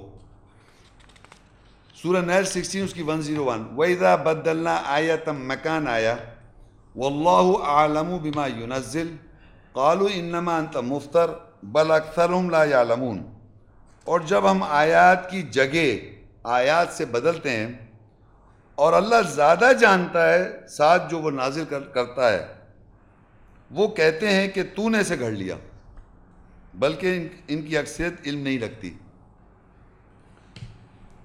اب یہاں پر یہ ہے کہ کوئی بھی ابھی تک جتنی میں نے پچھلی آیتیں پڑھی ہیں ان کی ایک جگہ تھی، سورت نمبر آیت نمبر ان کی جگہ ہے، جگہ بدل کے آئیں یہاں تک پہنچے ہم اس سورت 16:101 تک ہم آیتیں بدل کے آئیں. تو اللہ کہہ رہا ہے وَإِذَا بَدَّلْنَا آیَةً مَّكَانَ آیَةٍ، جب ہم یعنی اللہ کہہ رہا ہم بدلتے ہیں آیت کی جگہ آیت. یہ بات یاد رکھیں، یہ میں نے نہیں، یہ اللہ آپ نے میں نے کیا کہ آیتیں نکالی ہیں. یہ کوئی بھی کر سکتا ہے، آپ میں سے جتنے حضرات بیٹھے ہوئے ہیں کوئی بھی معجم المفرس کنکورڈنس سے آیتیں نکال سکتا ہے، وہ کر سکتا ہے. لیکن اس کے بعد جب تک اللہ تعالیٰ نہیں بدلیں گے مکان کے کون سی آیت بیان کی جائے گی، پھر اس کے بعد اب دیکھیں آج آپ کے ہاتھ میں کتابچہ ہے، یہ جب کمپائل کیا جا رہا تھا کتابچہ تو یہ میں نے اللہ کی مدد سے ہی کمپائل کیا، مگر ابھی جب میں بیان کرنے کھڑا ہوں تو پھر بدل رہا ہے، مکان بدل رہا ہے، کنٹینیوس بدل رہا ہے. یہ آپ نے نوٹ کیا ہی نہیں نوٹ کیا. یہ کتاب میں نے تو چھپائی ہے، یہ صحیح غلط تھوڑی چھپ گئی. ایک انگریزی کا لیکچر رمضان کے اندر میں نے اسی لیکچر کو دیا تھا اور کسی اور مکان سے اللہ تعالیٰ نے میری مدد کی تھی اس وقت. آج پھر دوبارہ پھر مکان بدل دیا اور پھر کل تیسری جب آپ بیان کریں تو آپ پھر مکان کو فکس نہیں کہ ایک دفعہ بدل دیا تو دوبارہ نہیں بدلتا، وہ بدلتا رہتا ہے کنٹینیوس. تو میں مجبور تھا کہ انسپائٹ آف دا فیکٹ جو کتاب جب پرنٹ ہوا اور جو میں بیان بدل کر کے بتا رہا ہوں، آپ سمجھ آ رہی میں کیا بولنا چاہ رہا ہوں. تو اللہ تعالیٰ جب مکان بدلتا ہے آیت کی جگہ سے آیت، واللہ اعلم بما ينزل، اللہ زیادہ جانتا ہے کہ وہ نازل کیا کرنا چاہ رہا ہے. تو اللہ کو زیادہ معلوم ہے کہ انسان کے ذہن میں کیسے وضاحت ہوگی، کون سی آیت آنی چاہیے، پھر اس کے بعد پھر کون سی آیت آنی چاہیے، پھر کون سی آیت آنی چاہیے، پھر کون سی آیت آنی چاہیے. تو وہ لوگوں کو واضح کرنے کے لیے اللہ زیادہ جانتا ہے کیسے نازل کرتا ہے. جب وہ آیت وَإِذَا بَدَّلْنَا آیَةً مَكَانَ آیا، جب ہم بدلتے ہیں آیت کی جگہ آیت، وَاللَّهُ أَعْلَمُ بِمَا يُنَزِّلُ، اللہ زیادہ جانتا ہے کہ کیا نازل کر رہا ہے. قَالُوا إِنَّمَا أَنْتَ مُفْتَرٍ، لوگ کہتے ہیں اس نے خود گھڑ لیا. یہ بلیم یہ مجھ پہ یا اس آدمی پر ہمیشہ لگتا رہے گا جو ایسا اللہ تعالیٰ اس کے ساتھ کر رہا ہوگا. قَالُوا إِنَّمَا أَنْتَ مُفْتَرٍ، وہ کہتے ہیں اسے خود گھڑ لیا. بل اکثرهم لا يعلمون، بلکہ اکثر لوگ نہیں جانتے، یہ بات نہیں جانتے کہ اللہ تعالیٰ کا یہ طریقہ کار ہے کہ آیات کے مکان کی جگہ بدل کر آیات سے اللہ تعالیٰ نازل کرتا ہے. قرآن نازل کرتا ہے وہی ہے سورہ فاتحہ سے لے کے سورہ ناس، وہ تو ویسے ہی رہے گا، اس کو وہ ویسی کا، لیکن جب موضوع پہ کوئی بات ہوگی تو آیات اللہ تعالیٰ بدل کر اس آدمی کے ذہن میں لائے گا اور اس لوگوں تک پہنچائے گا جہاں تک اس کو اپنی بات کو پہنچانا ہے. اس طریقے سے کرنے سے کیا ہوتا کیا ہے، یہ اللہ تعالیٰ ایسا کیوں کرتا ہے، اس طرح بدل کے جو کرتا ہے. تو اللہ کہہ رہا کہ سورہ نحل، اسی کے آگے آئے تھے سورہ نحل 16 کی 102، قُلْ نَزَّلَهُ روح القدس من ربک بالحق لیثبت الذین آمنوا وہدی وبشری للمسلمین. کہہ دے کہ روح القدس مقدس روح نے اس کو تیرے رب کی طرف سے حق کے ساتھ نازل کیا تاکہ جو لوگ ایمان لائے ان کو ثابت قدم کر دے، اور وہ سر تسلیم خم کرنے والوں مسلمانوں کے لیے ہدایت و خوشخبری ہے. جب اللہ تعالیٰ نے آیت کو جگہ آیت بدل کر آیت لایا تو اللہ کہہ رہا ہے روح القدس کیا ہوتی ہے، اس آیت کی روح سمجھتے ہیں آپ، ہر بات کی ایک روح ہوتی ہے. آپ جب بھی کوئی ایک بات کوئی بھی بات آپ بولیں گے تو آپ جو بیان کر رہے ہیں وہ ایک روح ہے، اس الفاظ کا استعمال کرتے ہیں اور اس سے میں آپ سمجھ جاتا ہوں آپ کیا کہہ رہے ہیں، تو یہ آپ کی روح ہے، آپ نے جو بیان کیا. اسی طرح لوگ، میں آپ سے بات کر رہا ہوں، آپ مجھ سے بات کر رہے ہیں، یا ہم سب آپس میں ایک دوسرے سے کمیونیکیٹ کرتے ہیں، ہم الفاظ کا استعمال کرتے ہیں اور ایک دوسرے کو روح ٹرانسفر کرتے ہیں. ہمارا مقصد یہ ہے کہنے کا، یہ ایک نارمل طریقہ ہے. اسی طرح اللہ تعالیٰ نے اپنے کلام الفاظ کے ذریعے آیات کی جگہ آیات مکان بدل کے ایک موضوع کو ڈسکس کرنے کے لیے جب اسے بدلا مکان تو روح القدس آئی، اس کی روح آئی.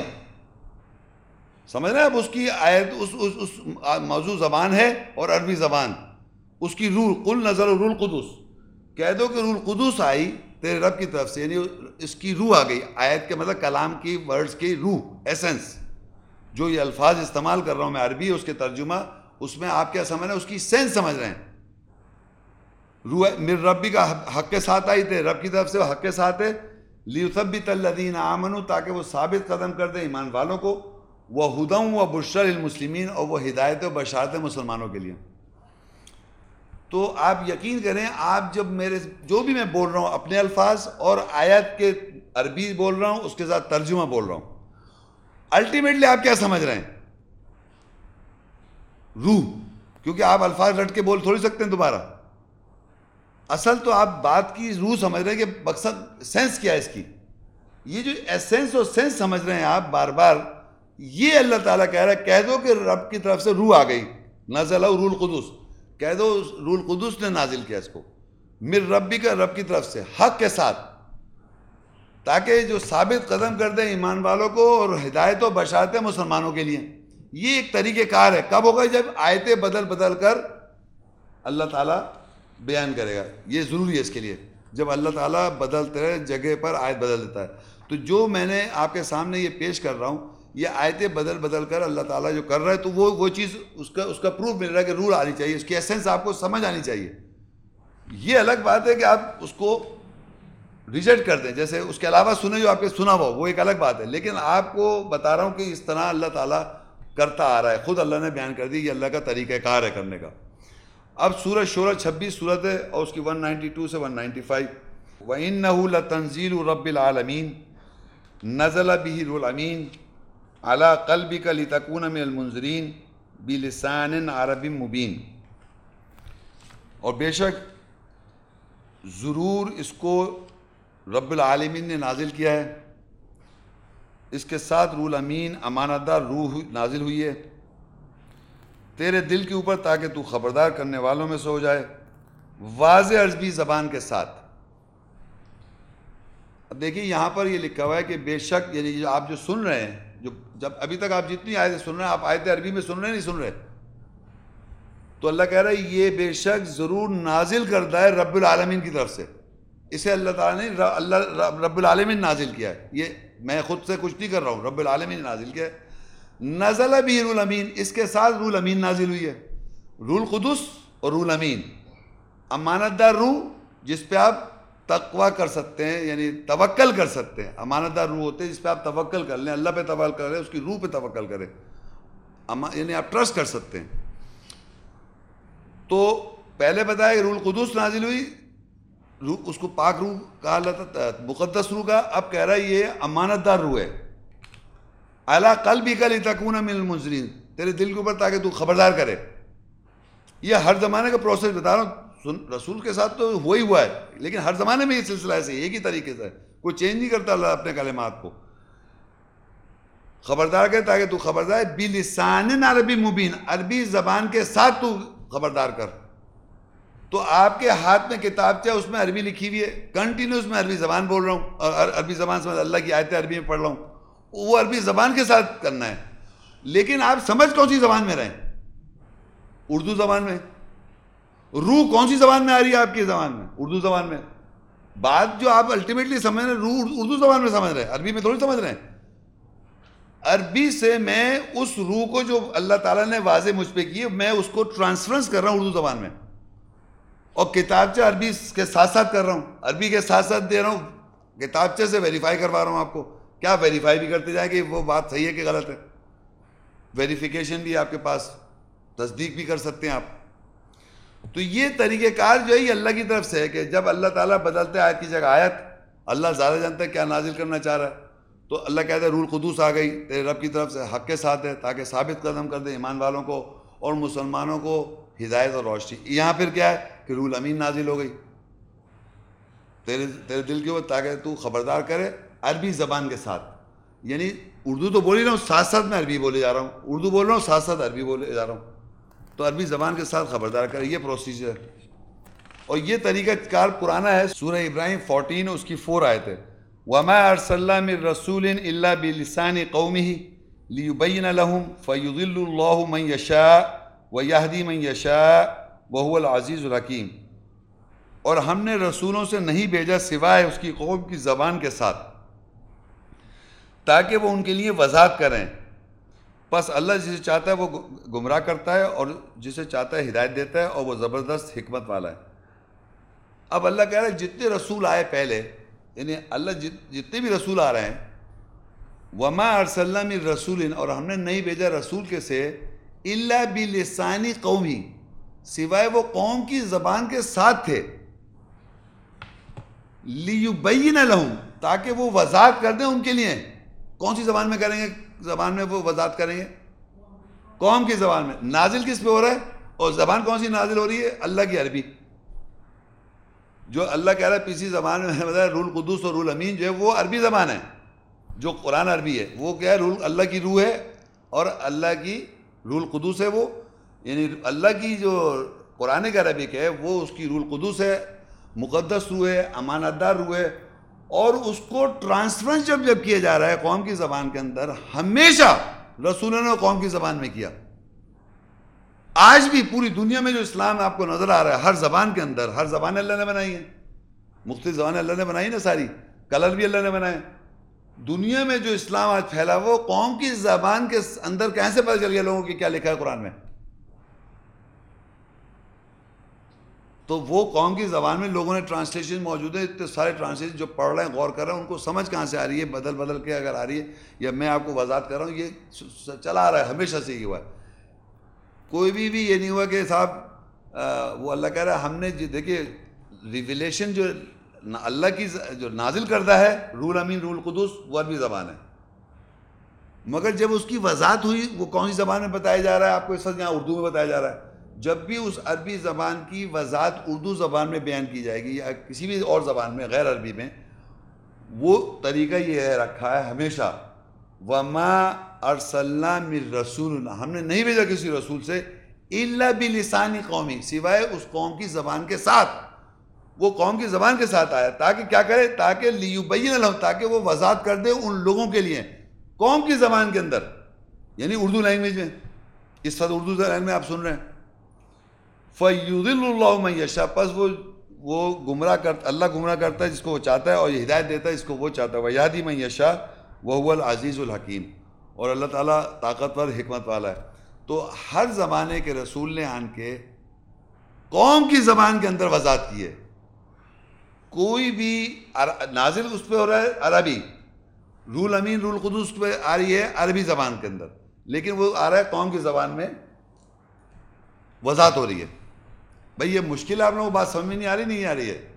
کون سی زبان میں سمجھ رہے ہیں آپ لوگ؟ الفاظ سمجھ رہے ہیں، اس کی روح سمجھ رہے ہیں، روح سمجھ رہے ہیں نا، یہ ایسی کوئی وہ تھوڑی کہ سمجھ نہیں سکتا آدمی کیا بات ہو رہی ہے۔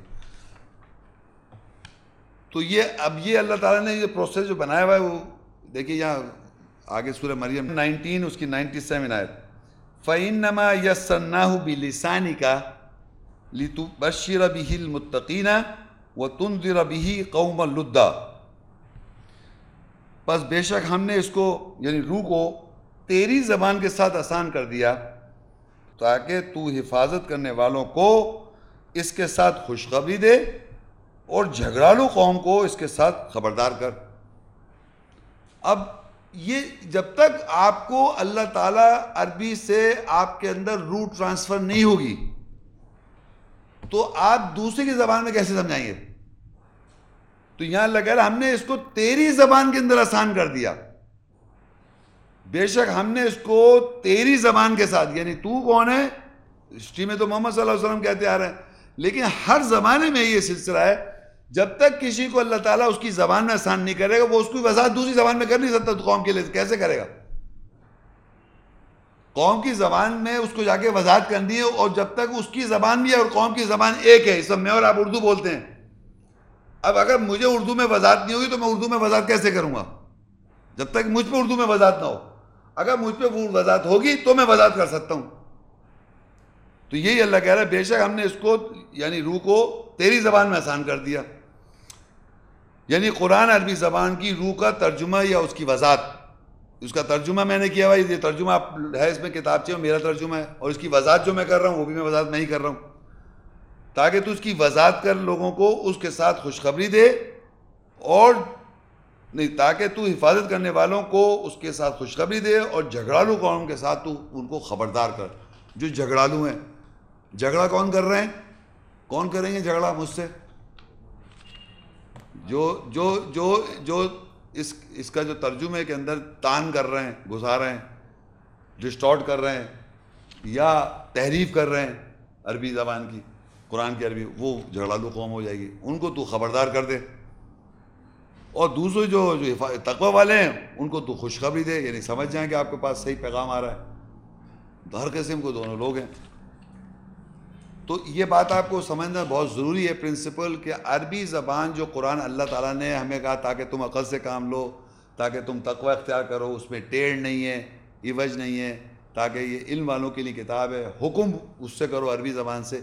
یہ جب آپ کو اللہ تعالیٰ وضاحت کرے گا عربی زبان سے آپ کو، اور پھر آپ جب دوسرے کو اس زبان میں بتا جب زبان میں وہ آپ کی آسان کر دے، وہ اس روح کو جب آپ کی زبان میں وہ آسان ہو جائے گا تب آپ اس کو وضاحت کر سکتے ہیں، ورنہ آپ نہیں کر سکتے۔ یہ پرنسپل ہے۔ تو جب بھی ایسا ہوگا، اب آپ دیکھیں سورہ 16 اس کی 103 آیت، وَلَقَدْ نَعْلَمُ أَنَّهُمْ يَقُولُونَ إِنَّمَا يُعَلِّمُهُ بَشَرٌ لِسَانُ الَّذِي يُلْحِدُونَ إِلَيْهِ عَجْمٌ وَهَذَا لِسَانٌ عَرَبِيٌّ مُبِينٌ، اور تحقیق ہم جانتے ہیں کہ بے شک وہ کہتے ہیں، بے شک ایک بشر اس روح کو یعنی روح کی تعلیم دیتا ہے، اس کی طرف یہ کہہ کر وہ عجمی غیر عربی زبان کی بے حرمتی کرتے ہیں، یعنی قرآن عربی روح کا ترجمہ، اس کی وضاحت، اور یہ واضح عربی زبان ہے۔ اچھا، اب یہ بات کیا یہاں لکھا ہوا ہے، یہ بات سمجھنا ہے آپ نے۔ جب بھی دوبارہ سنیں، جب بھی عربی زبان کسی بھی شخص، یعنی میں فرض کی میں اس وقت آپ کے سامنے کھڑا ہوں کہ عربی زبان کی وضاحت میری زبان میں اللہ نے کری مجھے، اور میں نے آپ لوگوں کو بلا کے اردو زبان میں ترجمہ کر کے آپ کے سامنے پیش کیا، تو جب روح اللہ تعالیٰ بدل کے اللہ تعالیٰ کا لاتا آیا تو روح القدس آتی ہے اور روح الامین امانت دار روح، یہ اس کا طریقہ کار ہے. تو جب بھی روح ٹرانسفر ہوتی ہے اس طریقے سے تو لوگ کیا کہتے ہیں؟ وہ یہ لکھا ہوا ہے وَلَقَدْ نَعْلَمُ، اللہ کہہ رہا ہم خوب جانتے ہیں، بے شک وہ لوگ یہ کہتے ہیں. یہ تو یہ جو بشر ہے، یہ سامنے جو بشر میں آپ کے سامنے کھڑا ہوں، یہ جو ہے یہ بتا رہا ہے، یہ اس کا کانسیپٹ ہے، یہ اس کا آئیڈیالوجی ہے، اس کا فلسفہ ہے. صحیح ہے، یہ اس کا ہے. تو اللہ کا لسان الذی یلحدون الیہ عجم، یہ کہہ کر اس کی طرف وہ غیر عربی یعنی عجمی زبان کی بے حرمتی کر دیتے ہیں. یعنی کون سی زبان میں آپ سن رہے ہیں اس کی بے حرمتی کر دی. یہ اللہ کی بات تھوڑی ہے، یہ تو اردو میں بتا رہے ہیں آپ. تو اللہ کہتے ہیں جو ٹرانسفرنس ہوا غیر عربی زبان میں، یہی ھذا لسان عربی مبین ہے. کیونکہ عربی مبین کس طرح ہے کہ وہ اللہ کی طرف سے ہے. جب بھی کوئی پرنسپل آپ سمجھ جائیں، اس کی روح سمجھ جائیں، آپ وہ انگریزی اردو سب لینگویج میں ایک ہوگا. وہ یہ بات آپ کو بڑی امپورٹنٹ سمجھنی ہے. To every action there is an equal and opposite reaction. ایک لا ہے، ایک لا ہے نا. یہ انگریزی میں نے بولا، یہ جس آدمی بھائی تھے پتہ نہیں کون تھے، گریک تھے، کون تھے، نیوٹن تھے، کون سی زبان کون سی زبان کے تھے؟ نہیں بھائی، امریکہ تھا اس زمان، پتہ نہیں کون سی زبان بولتا تھا وہ، نیوٹن. بہرحال میں یہ جانتا ہوں کہ آپ اگر پڑھیں فلسفیوں کو، پرانے لوگوں کو، جو پرنسپلز جبھی بھی کبھی بھی دریافت ہوتا ہے، جو فیکٹ بن جاتا ہے اور اس کو آپ سمجھنا چاہیں کون سی زبان میں بھی، وہ چینج نہیں ہوتا. سمجھ میں آ رہا ہے؟ وہ آپ پڑھ رہے ہیں، اس کا ٹرانسفر اسپرٹ ٹرانسفر ہوتے جاپانیز گاڑی بنا رہا ہے، جب جاپنیز میں لکھ رہا ہے، ہر چیز جاپنیز میں کر رہا ہے، وہ ٹرانسفرز آپ کے ملک میں بھی آ جاتی ہے. وہ نالج یہ جو بنے کیا ہے، موبائلز ہیں، ساری ٹیکنالوجی جتنی بھی ہے، کون سی زبان میں کون سی زبان میں کر رہا ہے، کرتے فائنلی آپ بھی ہر زبان کا آدمی سمجھ جاتا ہے. تو وہ نالج جب ٹرانسفر اسپرٹ جب ٹرانسفر ہو جاتی ہے کسی بھی چیز کی، تو وہ آپ کی زبان بن جاتی ہے، آپ کی زبان میں سمجھ جاتے ہیں آپ. لیکن لوگ کیا کرتے ہیں، جو اس کو ایمان نہیں لانا چاہ رہے، وہ اس کی بے حرمتی کر دیتے کہ یہ تو عربی زبان ہے، یہ تو اردو میں بتا رہا ہے یہ شخص. تو یہ بات بڑی امپورٹنٹ ہے کہ یاد رکھیں، جب بھی اللہ کہہ رہا ہے بدل کر آیات جو میں نے آپ کو بتایا بدل کر کے اس طرح ہوتا ہے، اور روح القدس آتی ہے اور روح امانت دار روح آ جاتی ہے، اس کی وضاحت ہو جاتی ہے آیات کی، تو لوگ جو ایمان نہیں لائے وہ کہتے ہیں وَلَقَدْ نَعْلَمُ، ہم خوب جانتے ہیں، تحقیق ہم جانتے ہیں، بے شک وہ کہتے ہیں، بے شک یہ بشر یعنی روح کی تعلیم، یہ بشر کہتے ہیں، یہ اس کی یہ تعلیم دیتا ہے. اور یہ کہہ کر اس کی طرف عجمی غیبی زبان کی وہ یعنی جو ٹرانسلیشن آپ پڑھ رہے ہیں، اس کی جو روح ہے وہ ٹرانسلیشن پڑھ رہے ہیں، اس کی وہ بے حرمتی کر دیتے ہیں. جبکہ اللہ کہہ رہا ہے وَھَذَا لِسَانٌ عَرَبِيٌّ مُبِينٌ، یہی عربی مبین ہے، یہی اللہ کہہ رہا ہے واضح عربی ہے. جو آپ نے روح ترجمہ ٹرانسفرنس میں جو اسپرٹ آپ نے سمجھ لی، وہی عربی مبین ہے. جو ایسنس آپ پہ اگر ٹرانسفر ہو جائے اللہ کی آیت کی روح کا، تو وہ عربی مبین بن جاتی ہے آپ کی زبان میں. کیونکہ اللہ کہہ رہا ہے ہم نے اس کو آپ کی زبان میں آسان کیا ہوا ہے. اس سے قوم کی زبان میں ہو جاتی ہے آسان. وہ تو قوم کی زبان میں ہر زبان میں رسول آن کے اس کی قوم کی زبان میں وضاحت کی. جب وہ قوم کی زبان میں وضاحت ہوگی تو اس کی اپنی زبان میں وضاحت ہوگی. ہر زمانے میں ایسی ہو رہا ہے. اور آگے فصلت 41 اس کی 44 آیت، وَلَوْ جَعَلْنَاهُ قُرْآنًا عَجَمِيًّا لَقَالُوا لَوْلَا فُصِّلَتْ آيَاتُهُ أَعْجَمِيٌّ وَعَرَبِيٌّ قُلْ هُوَ لِلَّذِينَ آمَنُوا هُدًى وَشِفَاءٌ وَالَّذِينَ لَا يُؤْمِنُونَ فِي آذَانِهِمْ وَقْرٌ وَهُوَ عَلَيْهِمْ عَمًى أُولَٰئِكَ يُنَادَوْنَ مِن مَّكَانٍ بَعِيدٍ. اور اگر ہم اس قرآن پڑھائی کو عجمی غیر عربی میں بناتے تو وہ ضرور کہتے کہ اس کی آیت کی تفصیل کیوں نہیں ہے. کیا عجمی اور کیا عربی؟ کہتے جو ایمان لاتے ہیں وہ یعنی روح کو ان کے لیے ہدایت اور شفا ہے، اور جو ایمان نہیں لاتے ان کے لیے ان کے کانوں میں بوجھ ہے اور ان کے اوپر اندھا پن ہے، وہی ہیں جو دور کی جگہ سے پکارے جاتے ہیں۔ اب اگر اللہ کہہ رہا ہے کہ قرآن جو عربی میں اللہ نے بتایا تھا، شروع میں بتایا تھا عربی میں کیوں نازل کیا، عقل سے کام لو تاکہ اس میں کوئی کجی نہیں ہے، کوئی ٹیڑھ نہیں ہے، کوئی کھوٹ نہیں ہے، علم رکھنے والوں کے لیے ہیں، تو کہتے ہیں ہم عجمی میں اگر بناتے تو وہ ضرور کہتے ہیں اس کی آیت کی تفصیل کہاں ہے، مفصل نہیں ہیں آیتیں، لوگوں کا یہ کلیم ہوتا۔ تو آگے اللہ تعالیٰ کہتا ہے عجمی و عربی، کیا عجمی اور عربی؟ یعنی عجمی عربی سیم کب ہوگی بتائیں آپ؟ جب اس کی روح آ جائے گی تب عجمی عربی کا پھر فرق ختم ہو گیا۔ تو وہی کہہ رہے ہیں عجمی و عربی، کہہ دو کیا عجمی اور کیا عربی، قل هو للذین آمنوا، کہہ دو وہ لوگ جو لوگ ایمان لا رہے ہیں، ہدی و شفا، ان کے لیے ہدایت ہے۔ آپ پڑھ رہے ہیں عجمی میں، ٹرانسفر روح اگر ہو گئی وہ عجمی میں، تو آپ کہہ رہے ہیں وہ ہدایت و شفا بن جائے گی آپ کے لیے۔ کیا عجمی اور عربی؟ عجمی و عربی، کیا عجمی اور کیا عربی، قل هو للذین آمنوا ہدی و شفا، کیا عجمی اور کیا عربی، کہہ دو جو لوگ ایمان لائیں ان کے لیے ہدایت اور شفا ہے۔ والذین لا یؤمنون، اور وہ لوگ جو ایمان نہیں لائیں گے، فی آذانہم وقر وہو علیما، ان کے کانوں میں بوجھ ہے اور ان کی آنکھوں پہ اندھا پن ہے۔ اولئک ینادون من مکان بعید، اور ایسا لگ رہا ہے ان کو بہت دور سے پکارا جا رہا ہے۔ میں بول رہا ہوں تو آواز زور سے آ رہی ہے آپ کی طرف؟ اگر بہت ہلکی آواز آ رہی دور سے تو سمجھ لیں آپ کو بہت دور سے پکارا جا رہا ہے۔ تو اندھا پن بھی ہے، نظر نہیں آ رہا کیا لکھا ہوا ہے، کیا سمجھایا جا رہا ہے، کیونکہ جو سنایا جا رہا ہے، جو سنتے آ رہے ہیں، وہ جو ہے دماغ میں بیٹھا ہوا ہے، تو جو بتایا جا رہا ہے اس کو ڈینائل ہے۔ لیکن اگر سمجھ میں آ رہا ہے تو وہ بالکل واضح ہے کہ جب ٹرانسفرنس آف روح ان ادر لینگویج میں اللہ کہہ رہا ہے قوم کی زبان میں آن کے رسول سمجھا جاتے ہیں، اور رسول کو بھی اللہ کہہ رہا ہے یا اس شخص کو جس کو اللہ وضاحت کر رہا ہے وہ بھی قوم کی زبان، اس کی زبان میں جب تک وضاحت نہیں، وہ بیان نہیں کر سکتا۔ وضاحت ہوگی تو قوم کی زبان کے اندر وضاحت کرے گا نا۔ تو وہ بھی بتا دیا ہم نے، اس کو آسان کر رہا ہے تیری زبان، تاکہ تو خبردار کر، تاکہ تو خوشخبری دے ان لوگوں کو، خبردار کرے جھگڑا لوگوں کے لیے، یہ سلسلہ ہے۔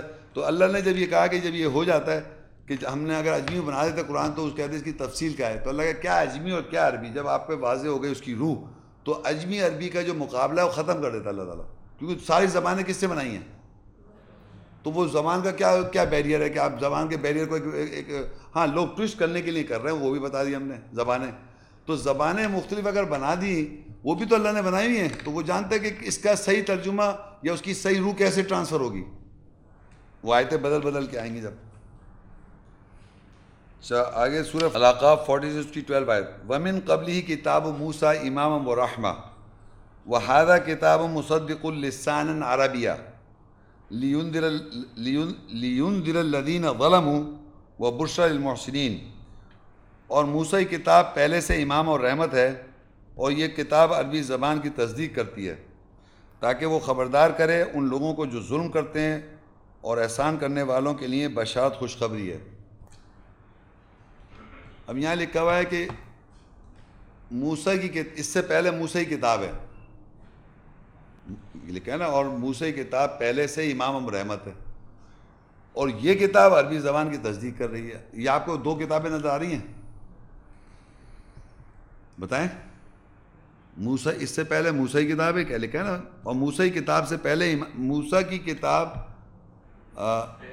پہلے سے امام و رحمت ہے، تو ایک کتاب ہو گئی موسیٰ کی کتاب۔ فار ایگزامپل یہ دیکھیں، فرض کہ میں ہاتھ میں آپ کتاب دکھا رہا ہوں، یہ موسیٰ کی کتاب ہو گئی، امام کہتے ہیں سردار نہیں، سامنے، یہ سامنے آپ کے سامنے موسیٰ کی کتاب ہے، امام بھی ہے اور رحمت بھی ہے، موسیٰ کی کتاب۔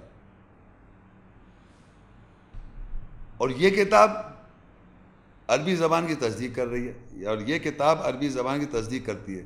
یہ کون سی کتاب ہے؟ یہ تو ہو گئی موسیٰ کی کتاب،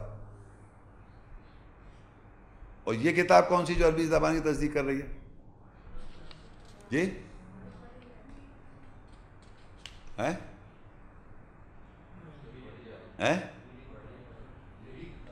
نہیں، یہ تو پہلے سے ہے نا، لیکن پڑھ میں رہا ہوں نا اسے، تو یہ بھی تو کتاب آ رہی ہے آپ کے سامنے۔ یہ کون سی زبان ہے؟ عربی میں تصدیق کر رہی ہے نا اس کو۔ یہ تصدیق کہاں سے کر رہے ہیں آپ کے ہاتھ میں ایک کتابچہ دے رکھا ہے، یہ پہلے سے، پہلے دیا آپ کو، شروع کرنے سے پہلے آپ کے ہاتھ میں دے دیا۔ اب جب میں نے پڑھنا شروع کیا یہ بن گئی موسیٰ کی کتاب جو پہلے سے امام ہے سامنے آپ کے, اور جو میں پڑھ رہا ہوں آپ اس کی اب تصدیق کر رہے ہیں اس سے. وہ کون سی زبان؟ عربی زبان میں تصدیق کر رہے ہیں کہ عربی میں لکھا نہیں لکھا. یہ ہر زمانے میں ایک نازل کردہ ہے کتاب اور ایک کتاب پہلے سے ہے. یہ کتاب پہلے سے ہے جو امام اور رحمت موسیٰ کی کتاب ہے, اور جو آدمی جب اس پہ تلاوت کر کے اس کی اگر سیم وضاحت ہوگی تو وہ ہو جائے گی, وہ عربی زبان کی تصدیق کرے گا. یعنی اور یہ کتاب عربی زبان کی تصدیق کرتی ہے تاکہ وہ خبردار کرے ان لوگوں کے لیے جو ظلم کرتے ہیں اور احسان کرنے والوں کے لیے بشارت ہے. ہمارے معاشرے میں بتایا گیا موسیٰ کی کتاب کون سی تھی؟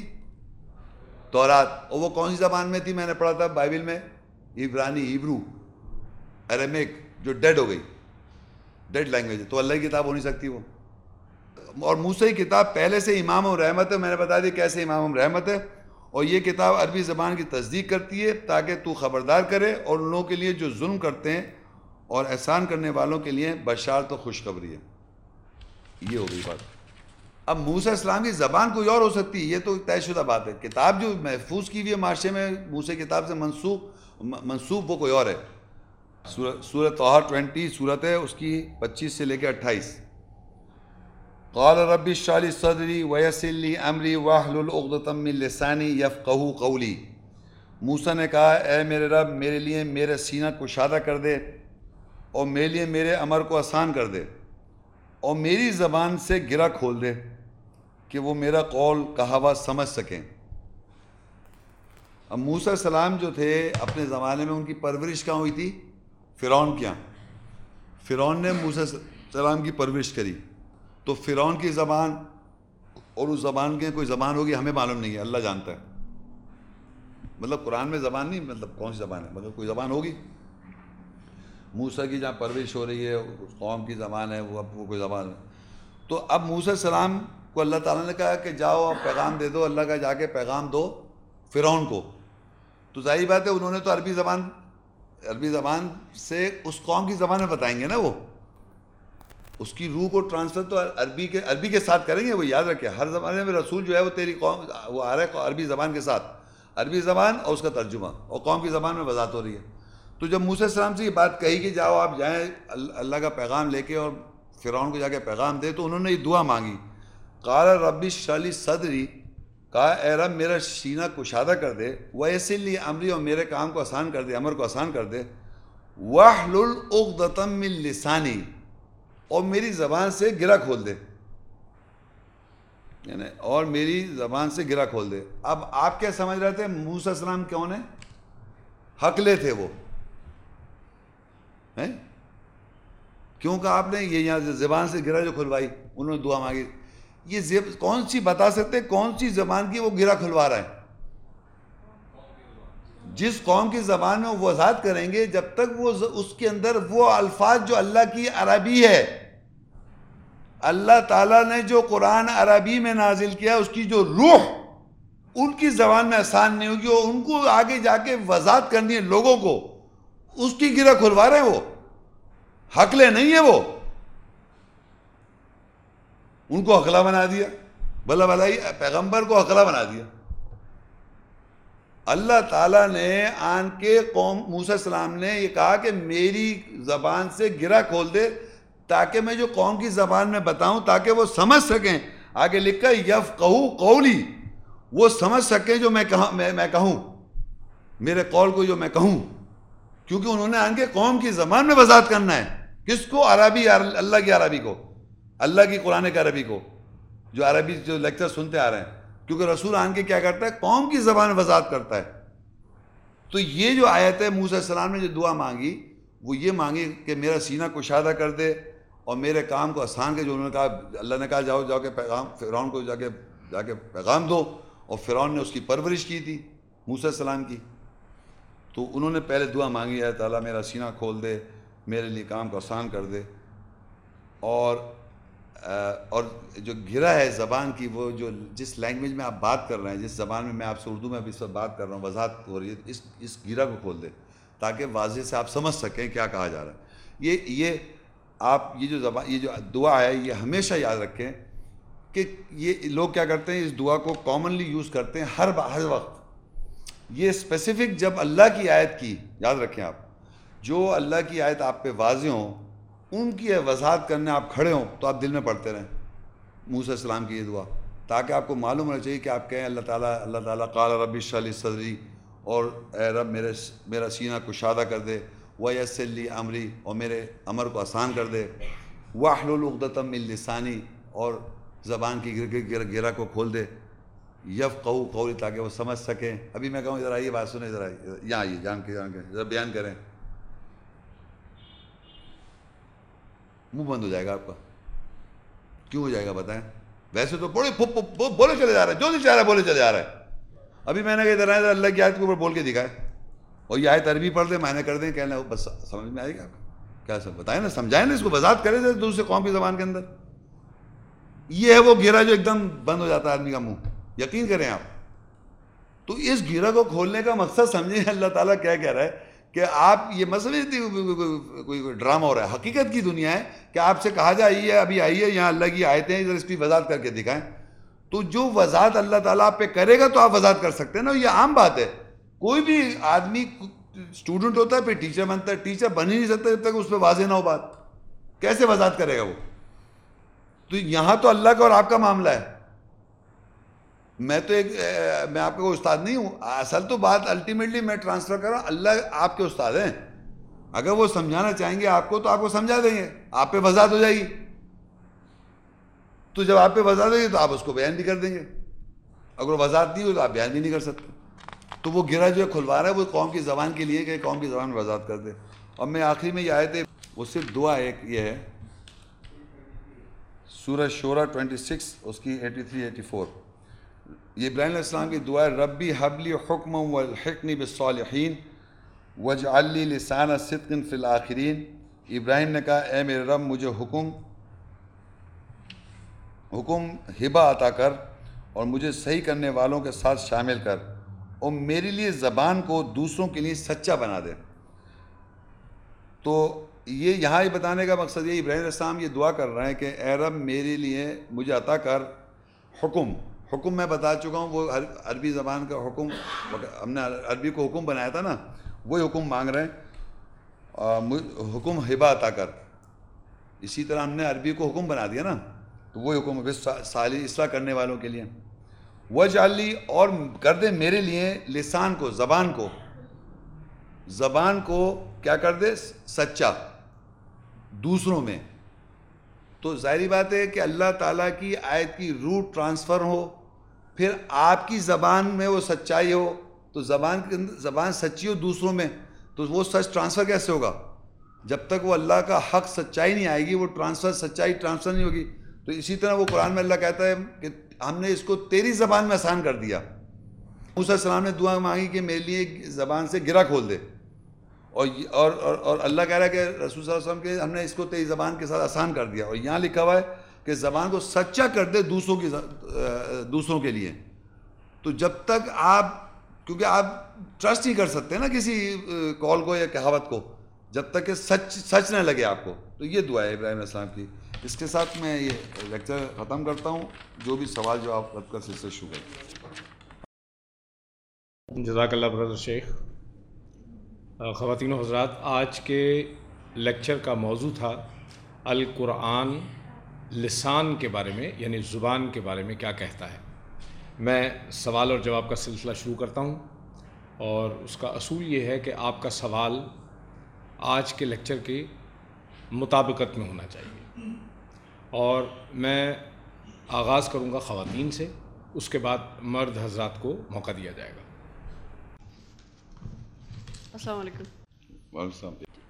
جی، میرا سوال یہ ہے کہ سورہ بقرہ کی 106 آیت کے حساب سے آپ بتا سکتے ہیں کہ اللہ نے کون سی آیات کو منسوخ کیا ہے؟ یہ آپ نوٹ کر لیں، جو یہ سوال ہے بقرہ 2 اس کی 106 آیت ہے، اور ایک آیت اور لکھ لیں ساتھ میں اس کے ساتھ کنیکشن سے بتاؤں گا۔ سورہ الحج 22ویں صورت ہے اور اس کی 52 آیت۔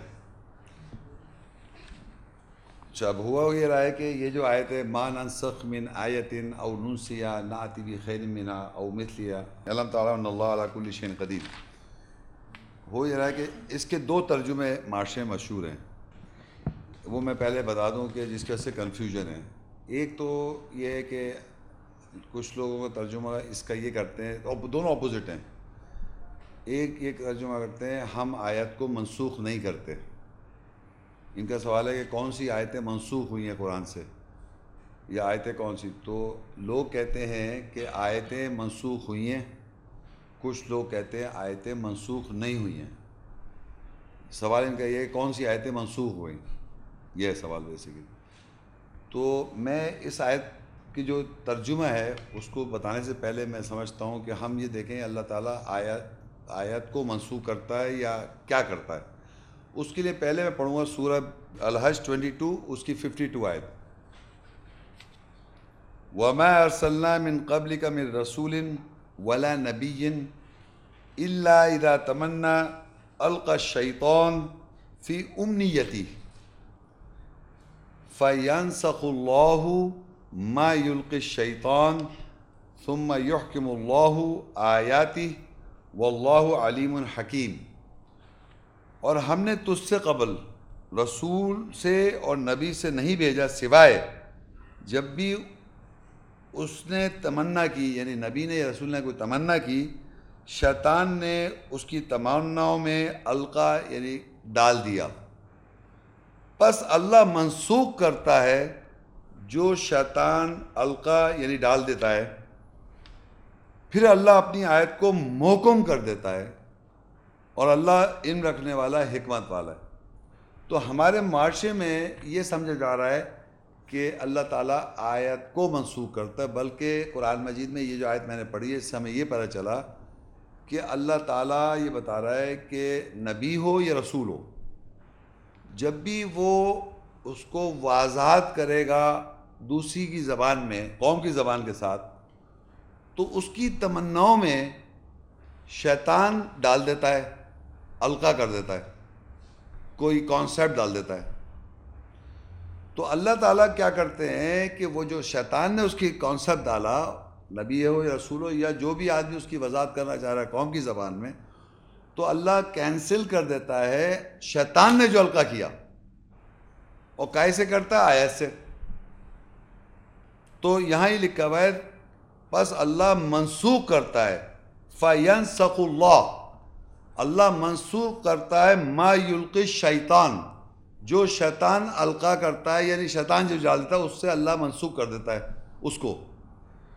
ثم پھر یحکم اللہ آیاتی, پھر وہ اپنی آیات کو محکم کر دیتا ہے, آیات کو اسٹیبلش کر دیتا ہے. واللہ علیم حکیم, اللہ تعالیٰ جاننے والا اور حکمت والا ہے. تو یہاں ہم کو اس آیت سے یہ پتہ چل گیا کہ اللہ تعالیٰ جو ہے وہ شیطان کے القا کو کینسل کرتا ہے اور اپنی آیت کو محکم کرتا ہے. ہر زمانے میں ایسا رہا ہے, اور آج بھی آیات پڑھیں گے آپ تو آیات کے ساتھ کوئی نہ کوئی کانسیپٹ جڑا ہوا ہوتا ہے. کانسیپٹ سمجھ رہے ہیں, تمنائیں, لوگوں کی تمنائیں یا کانسیپٹ جڑا ہوا ہے. تو جب بھی آیت کی وضاحت ہوگی تو وہ جو کانسیپٹ ہے وہ کینسل ہو جائے گا, مگر وہ کس سے ہوئی؟ آیت کی وضاحت سے. اب جو ان کا سوال تھا وہ اس کو ہم دیکھیں کہ وہ عربی میں ہے. میں پھر پڑھتا ہوں عربی کے قرآن کی آیت ہے سورہ بقرہ 2 اس کی 106 آیت ہے.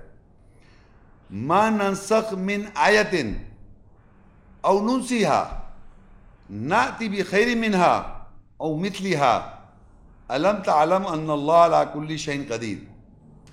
اب اس آیت کو جب ہم پڑھتے ہیں تو اس کے معنی جو صحیح معنی ہیں وہ یہ ہے کہ میں پہلے ایک چھوٹا سا پورشن پڑھوں گا. ما ننسخ من آیت,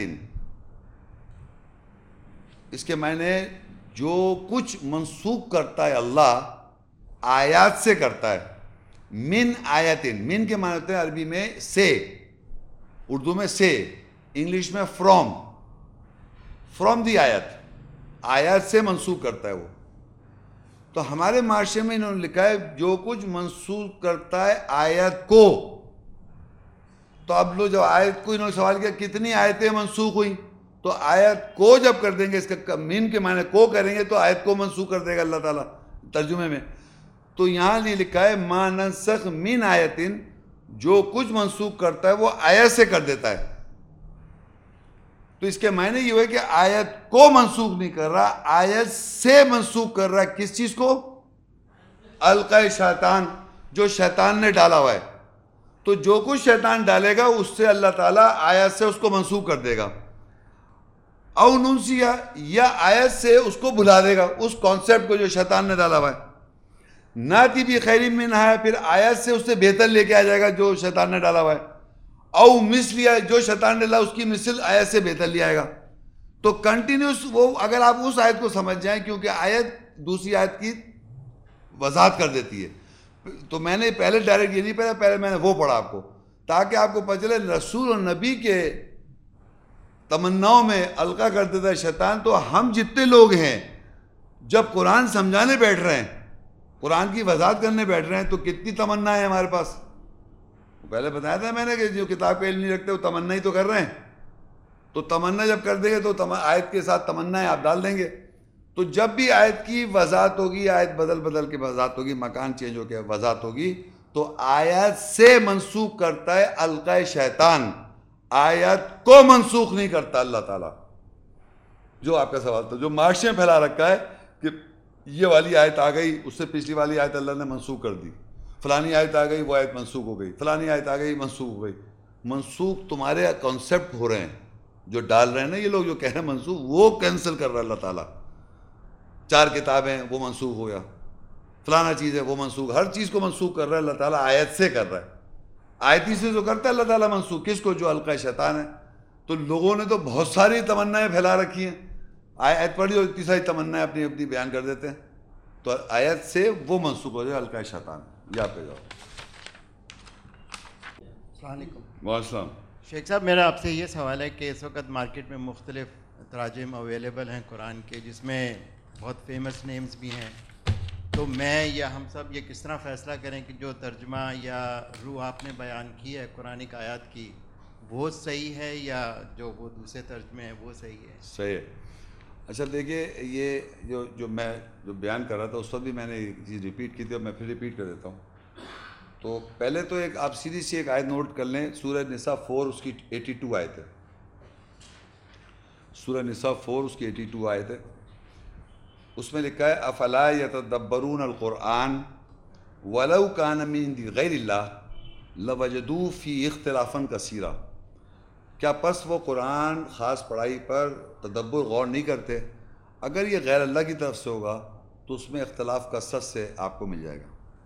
اب آپ کا سوال یہ ہے کہ اب یہ سوال کیا ہے کہ جو قرآن کا ترجمہ اس وقت دنیا میں لوگوں نے کیا ہوا ہے, اور ایک ترجمہ میں نے کیا ہوا ہے, اور جو آیات کی میں نے آپ کو ایکسپلینیشن دی ہے, اس کی جو روح آپ کو بتانے کی کوشش کی ہے, اور جو ہمارے معاشرے میں پریویلنگ کانسیپٹس میں جو اس میں تضاد آ رہا ہے, تو اب کیا ہم یہ کیسے فیصلہ کریں گے کہ وہ ان کا بتایا ہوا یا جو میں نے بیان کیا ہے اس میں کون سا صحیح ہے؟ یہی سوال ہے آپ کا. تو یہ پروف آیت کی یہ پروف ہے آپ کے پاس کہ اگر اللہ کہہ رہا ہے غیر اللہ کی طرف سے کوئی بھی بات ہوگی, چاہے میں نے بیان کی ہے چاہے انہوں نے ترجمے کیے ہیں, اس میں اختلاف کثرت سے ہو جائے گا. جب وہ کہتے ہیں کتاب ذالک الکتاب کے معنی وہاں قرآن ہے, اور آگے جا کے وَإِذْ آتَيْنَا مُوسَىٰ الْكِتَاب کو وہاں توراہ کہہ رہے ہیں, اور فرقان کو موضوعات کہہ رہے ہیں, اور اس طرح میں ایسی بے شمار مثالیں بیان کر دوں, تو اختلاف کون کر رہا ہے؟ تو وہ اللہ کی طرف سے نہیں ہے. تو یہاں لکھا ہے افلا یتدبرون القرآن, بس وہ قرآن پہ غور کریں, ولو کان من عند غیر اللہ, اگر یہ غیر اللہ کی طرف سے ہو, جو میں نے جو روح اور ترجمہ ٹرانسلیشن ہے اس کی وضاحت کی ہے غیر اللہ کی طرف سے, لوجدوا فی اختلافا کثیرا, تم اس میں اختلاف کثرت سے پاؤ گے. میں ہوں یا وہ لوگ ہوں, اختلاف کس کے پاس کثرت سے آ رہا ہے. اور پھر دوسری یہ کہ آیات کی بیان کرنے کا جو طریقہ کار بھی بیان کیا اللہ نے, وَإِذَا بَدَّلْنَا آیَةً مَّكَانَ آیَةٍ وَاللَّهُ أَعْلَمُ بِمَا يُنَزِّلُ قَالُوا إِنَّمَا أَنتَ مُفْتَرٍ. جب ہم بدلتے ہیں آیت کی جگہ آیت, اللہ اعلم بما ينزل, اللہ زیادہ جانتا ہے کیا نازل کر رہا ہے, قالوا انما انت مفتر, وہ کہتے ہیں انہوں نے اس سے خود گھڑ لیا. آپ مجھے بتائیے آپ کی زندگی میں کون سا ایسا آدمی ہے, میں سچ بتا رہا ہوں, جتنے ہال میں بیٹھے کوئی ایسا آدمی بتایا مجھے جو آپ کے ہاتھ میں موضوع کے اوپر کتابچہ دے عربی زبان کے ساتھ, اس کا ترجمہ دے, اور پھر بیان کرے کہ ایک آیت کے بعد دوسری آیت, تو تیسری آیت, تو چوتھی آیت, تو پھر بات ختم کر دے. کوئی آدمی آپ کی زندگی گزرا ہے کوئی آڈینس میں بتانے والا؟ تو جو سمجھے نا, جو لوگ کر رہے ہیں وہ جناب کر رہے ہیں. ہم ان کا طریقہ کار یہ کہ ہم نے قرآن پڑھ لیا, اب آپ کو قرآن پڑھنے کی ضرورت نہیں، نہ آپ کے ہاتھ میں قرآن وہ دکھا رہا ہے. اب وہ جو خود سمجھیں ان کی جو تمنائیں ہیں اور جو انہوں نے تحریف کر رکھی ہے وہ بیان کرے چلے جاتے تاکہ آپ وہی چیز صحیح سمجھیں. تو میرا کہنے کا مقصد ہے کہ جو میں نے بیان کیا ہے اور جو لوگوں کے بیان میں اس میں آپ تلاش کریں اختلاف. میرے اس پہ اختلاف نہیں، جو قرآن میں بات لکھی ہوئی ہے اور جو انہوں نے اس کی وضاحت کی ہے اور جو میں نے یہ موضوع بنایا اس کی جو میں نے وضاحت کی ہے. تو آپ کے پاس دونوں، اگر اس پہ کوئی اختلاف ہے آپ بیان کیجئے، مجھ سے اختلاف پوچھے. تو اگر وہ اختلاف نہیں ہے آپ کے پاس آ رہا تو یہ سمجھیے اللہ کی طرف سے، جو زبان یعنی آپ کی اردو زبان میں یا انگریزی زبان میں جو وضاحت کروں آیات کو سامنے رکھ کے کتابچہ بیان کر کے. تو یہ طریقہ کار میں نے کوئی انوینٹ نہیں کر لیا، یہ ہر زمانے میں آج بھی اگر آپ فرض کریے، یہ بھی خود بھی یہی کر رہے ہیں. اگر ان سے آگے پوچھیں طلاق کے بارے میں آپ انہیں سمجھائیں تو وہ کوئی یہ تھوڑی کہ سورہ بقرہ کے اندر طلاق کے اندر آیتیں لے وہ کہیں دیکھیں تھے بقرہ میں یہاں یہ آیا ہے، سورہ احزاب میں یہ آیا ہے، اور سورہ طلاق ایک سورت ہے باقاعدہ، وہ پوری اس پہ اس سورہ طلاق میں صرف طلاق کا ذکر تھوڑی ہے، اور بھی باتیں لکھی ہوئی ہیں. تو خود بھی وہ اس طرح کریں گے جب آپ ان سے خاص ایشو پہ بات کریں. تو میں سمجھتا ہوں ہر ایشو کو آپ اس طرح لے کے چلیں. اور مزے کی بات یہ ہے کہ طلاق اتنی دفعہ قرآن میں ذکر ہے، اتنا واضح ہے، اس کے باوجود اس میں بھی اختلاف ہے. طلاق کے وہ حنفی مسلک کی طلاق اور ہے، فلانے مسلک کی طلاق اور ہے، تو اس میں مسئلہ آ گیا. تو کیوں اختلاف آ رہا ہے؟ اللہ کی تو بات ایک ہے نا. تو ایک کو سمجھنے کے لیے سمجھ لیں اللہ کی بات میں اختلاف نہیں ہوگا. جو اللہ کی آیت ہے اس کا ترجمہ ہے اور جو اس کی وضاحت کی گئی ہے اس میں اختلاف نہیں ہونا چاہیے. تو قرآن نے بھی کہہ دیا ہے، اس کی پہچان یہ ہے کہ اگر میں بولوں یا وہ بولے، کوئی بھی بات کرے، جو بھی وضاحت کر رہا ہے آیات کی، اس کی بات چیت میں اور قرآن کی آیات کی روشنی میں اختلاف نہیں ہونا چاہیے. اگر اختلاف آ رہا ہے تو وہ غیر اللہ کی طرف سے، وہ اللہ کی طرف سے نہیں ہے، چاہے کوئی بھی بشر بیان کر دے. تو یہ اس کا ایک پروف ہے. شیخ صاحب میرا آپ سے یہ سوال ہے کہ یہ جو البقرہ کی آپ نے 26 فویل للذین یکتبون الکتاب، اس میں فزیکل ایکشن انوالو ہے رادر دین کانسیپچول. اگر میں تعریف کرتا ہوں وَآتَيْنَا مُوسَى الْكِتَابَ، تو اس میں کانسیپچولی الکتاب کو تورات سے ریپلیس کرتا ہوں. لیکن یہ یکتبون تو فزیکل ایکشن ہے کہ کچھ لوگ لکھ رہے ہیں الکتاب. ہاں تو وہ کس طرح لکھ رہے ہیں؟ وہ لکھ رہے ہیں نا بریکٹ میں تورات، وہ بریکٹ میں لکھنا لکھ دیا نا تورات. اچھا، لکھ دیا تورات، لکھ دیا وہاں قرآن لکھ دیا، یا محمد رسول اللہ صلی اللہ علیہ وسلم آپ کہہ دیجئے، جہاں آیا قل کہہ دو تو آگے لکھا ہوتا ہے محمد رسول اللہ صلی اللہ علیہ وسلم آپ کہہ دیجئے. تو اللہ بھی کہہ سکتا ہے محمد، اللہ کو کہنا ہوتا ہے محمد قل، تو اللہ کہہ دیتا، لیکن اللہ نے نہیں کہا. تو لیکن آپ لکھتے ہیں اور پورا صلی اللہ علیہ وسلم پورا سب لکھ دیتے ہیں. اب تو ترجمہ پڑھ رہا ہے سب سمجھ رہا ہے. بہت چیزیں بریکٹس میں، ایون معنوں کے اندر چینجز بھی ہیں. اس کی عربی کے وہ جو معنی ہیں وہ بھی معنی نہیں ہیں، ہے نا، یہ بھی ہو رہا ہے. اور یہ لکھ رہے ہیں اپنے ہاتھوں سے، تو لکھ رہے ہیں یہ سب اپنے ہاتھوں سے لکھ رہے ہیں. وہ کہہ رہے ہیں اللہ کی طرف سے یہ کہ اللہ تعالیٰ نے محمد صلی اللہ علیہ وسلم سے کہا. تو ایک سمجھنے کے لیے یہ اسی طرح لکھ رہے ہیں. آپ کیا سمجھ رہے ہیں کہ عربی جو دیکھے، عربی جو قرآن ہے وہ تو پوری دنیا کی میں بات کر رہا ہوں، پوری ورلڈ میں وہ میموری میں، وہ بل هو قرآن مجید فی لوح محفوظ، یہ لوح کے اندر محفوظ ہے. اب یہ تو اللہ نے پریزرو کر رکھا، اس کو ہم پیپر پہ لیا ہے. یہ ایسی جگہ سے کمپیوٹر سے آپ پیپر پہ نکال لیں، کمپیوٹر میں کوئی چیز لکھ دیں باہر سامنے آ گئی، وہ تو پریزروڈ ہے، اس میں کوئی چینجز نہیں ہے. اب آپ کا سوال یہ ہے کہ بھئی یہ لکھ کیا رہے ہیں، یا عربی کو اگر لکھ رہے ہیں تو اس میں بھی کوئی چینجز نہیں ہے، تو اس کے معنی ترجمہ ہی لکھ رہے ہیں یہ. اور جو دنیا میں ٹرانسلیشنز ہوتے ہیں اس میں وہ باقاعدہ بریکٹس میں، یا ایون ناٹ ایون بریکٹس، میں تو ایسے بھی جانتا ہوں. اب دیکھیے سیقول الصفا، سورہ بقرہ 2 اس کی 142 آیت ہے، سیقول الصفا من الناس ما ولاهم عن قبلتهم التي كانوا عليها قل لله المشرق والمغرب يهدي من يشاء الى صراط مستقيم. اب اس کے معنی اگر میں کروں تو سیقول کے مطلب ان قریب وہ کہیں گے، صفحا بے وقوف احمق لوگ، سیقول الصفا من الناس لوگوں میں سے، ما ولاهم عن قبلتهم التي كانوا عليها کیا ہو گئے اپنے قبلے سے کیوں ہٹ گئے. قل للہ المشرق والمغرب، کہہ دو مشرق و مغرب اللہ کا ہے.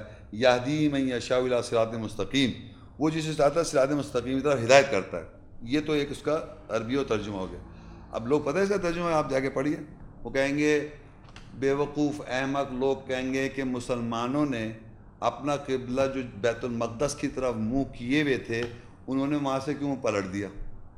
اب یہ بیت المقدس و مجدہ وہ سب جو لکھا ہوا وہاں تو نہیں لکھا ہوا، یہ لکھ دیا انہوں نے فوائل للذین یکتبون الکتاب بایدیہم، اور پھر کہا ثم یقولون ھذا من عند اللہ. ایک تو نرم ترانے نرم کی طرح گا کے آپ کو لوریوں میں سلا رہے ہیں. میرا کہنے والا یہ لکھ دیا انہوں نے. اور جب آپ ترجمے پوچھیں، آپ یقین کریں میری بات چیت ہوئی لوگوں سے تو کچھ ہیں، کچھ بولنا نہیں چاہ رہا، باقاعدہ ناراض ہو گئے. کہنے لگا اگر نہیں لکھا تو کیا فرق پڑتا ہے، یہ یہاں پر اللہ تعالیٰ یہی مراد ہے اللہ تعالیٰ کی یہاں کہ بیت المقدس کی طرح منہ کر کے نماز ہو رہی تھی. اس کا آپ انکار نہیں کر سکتے.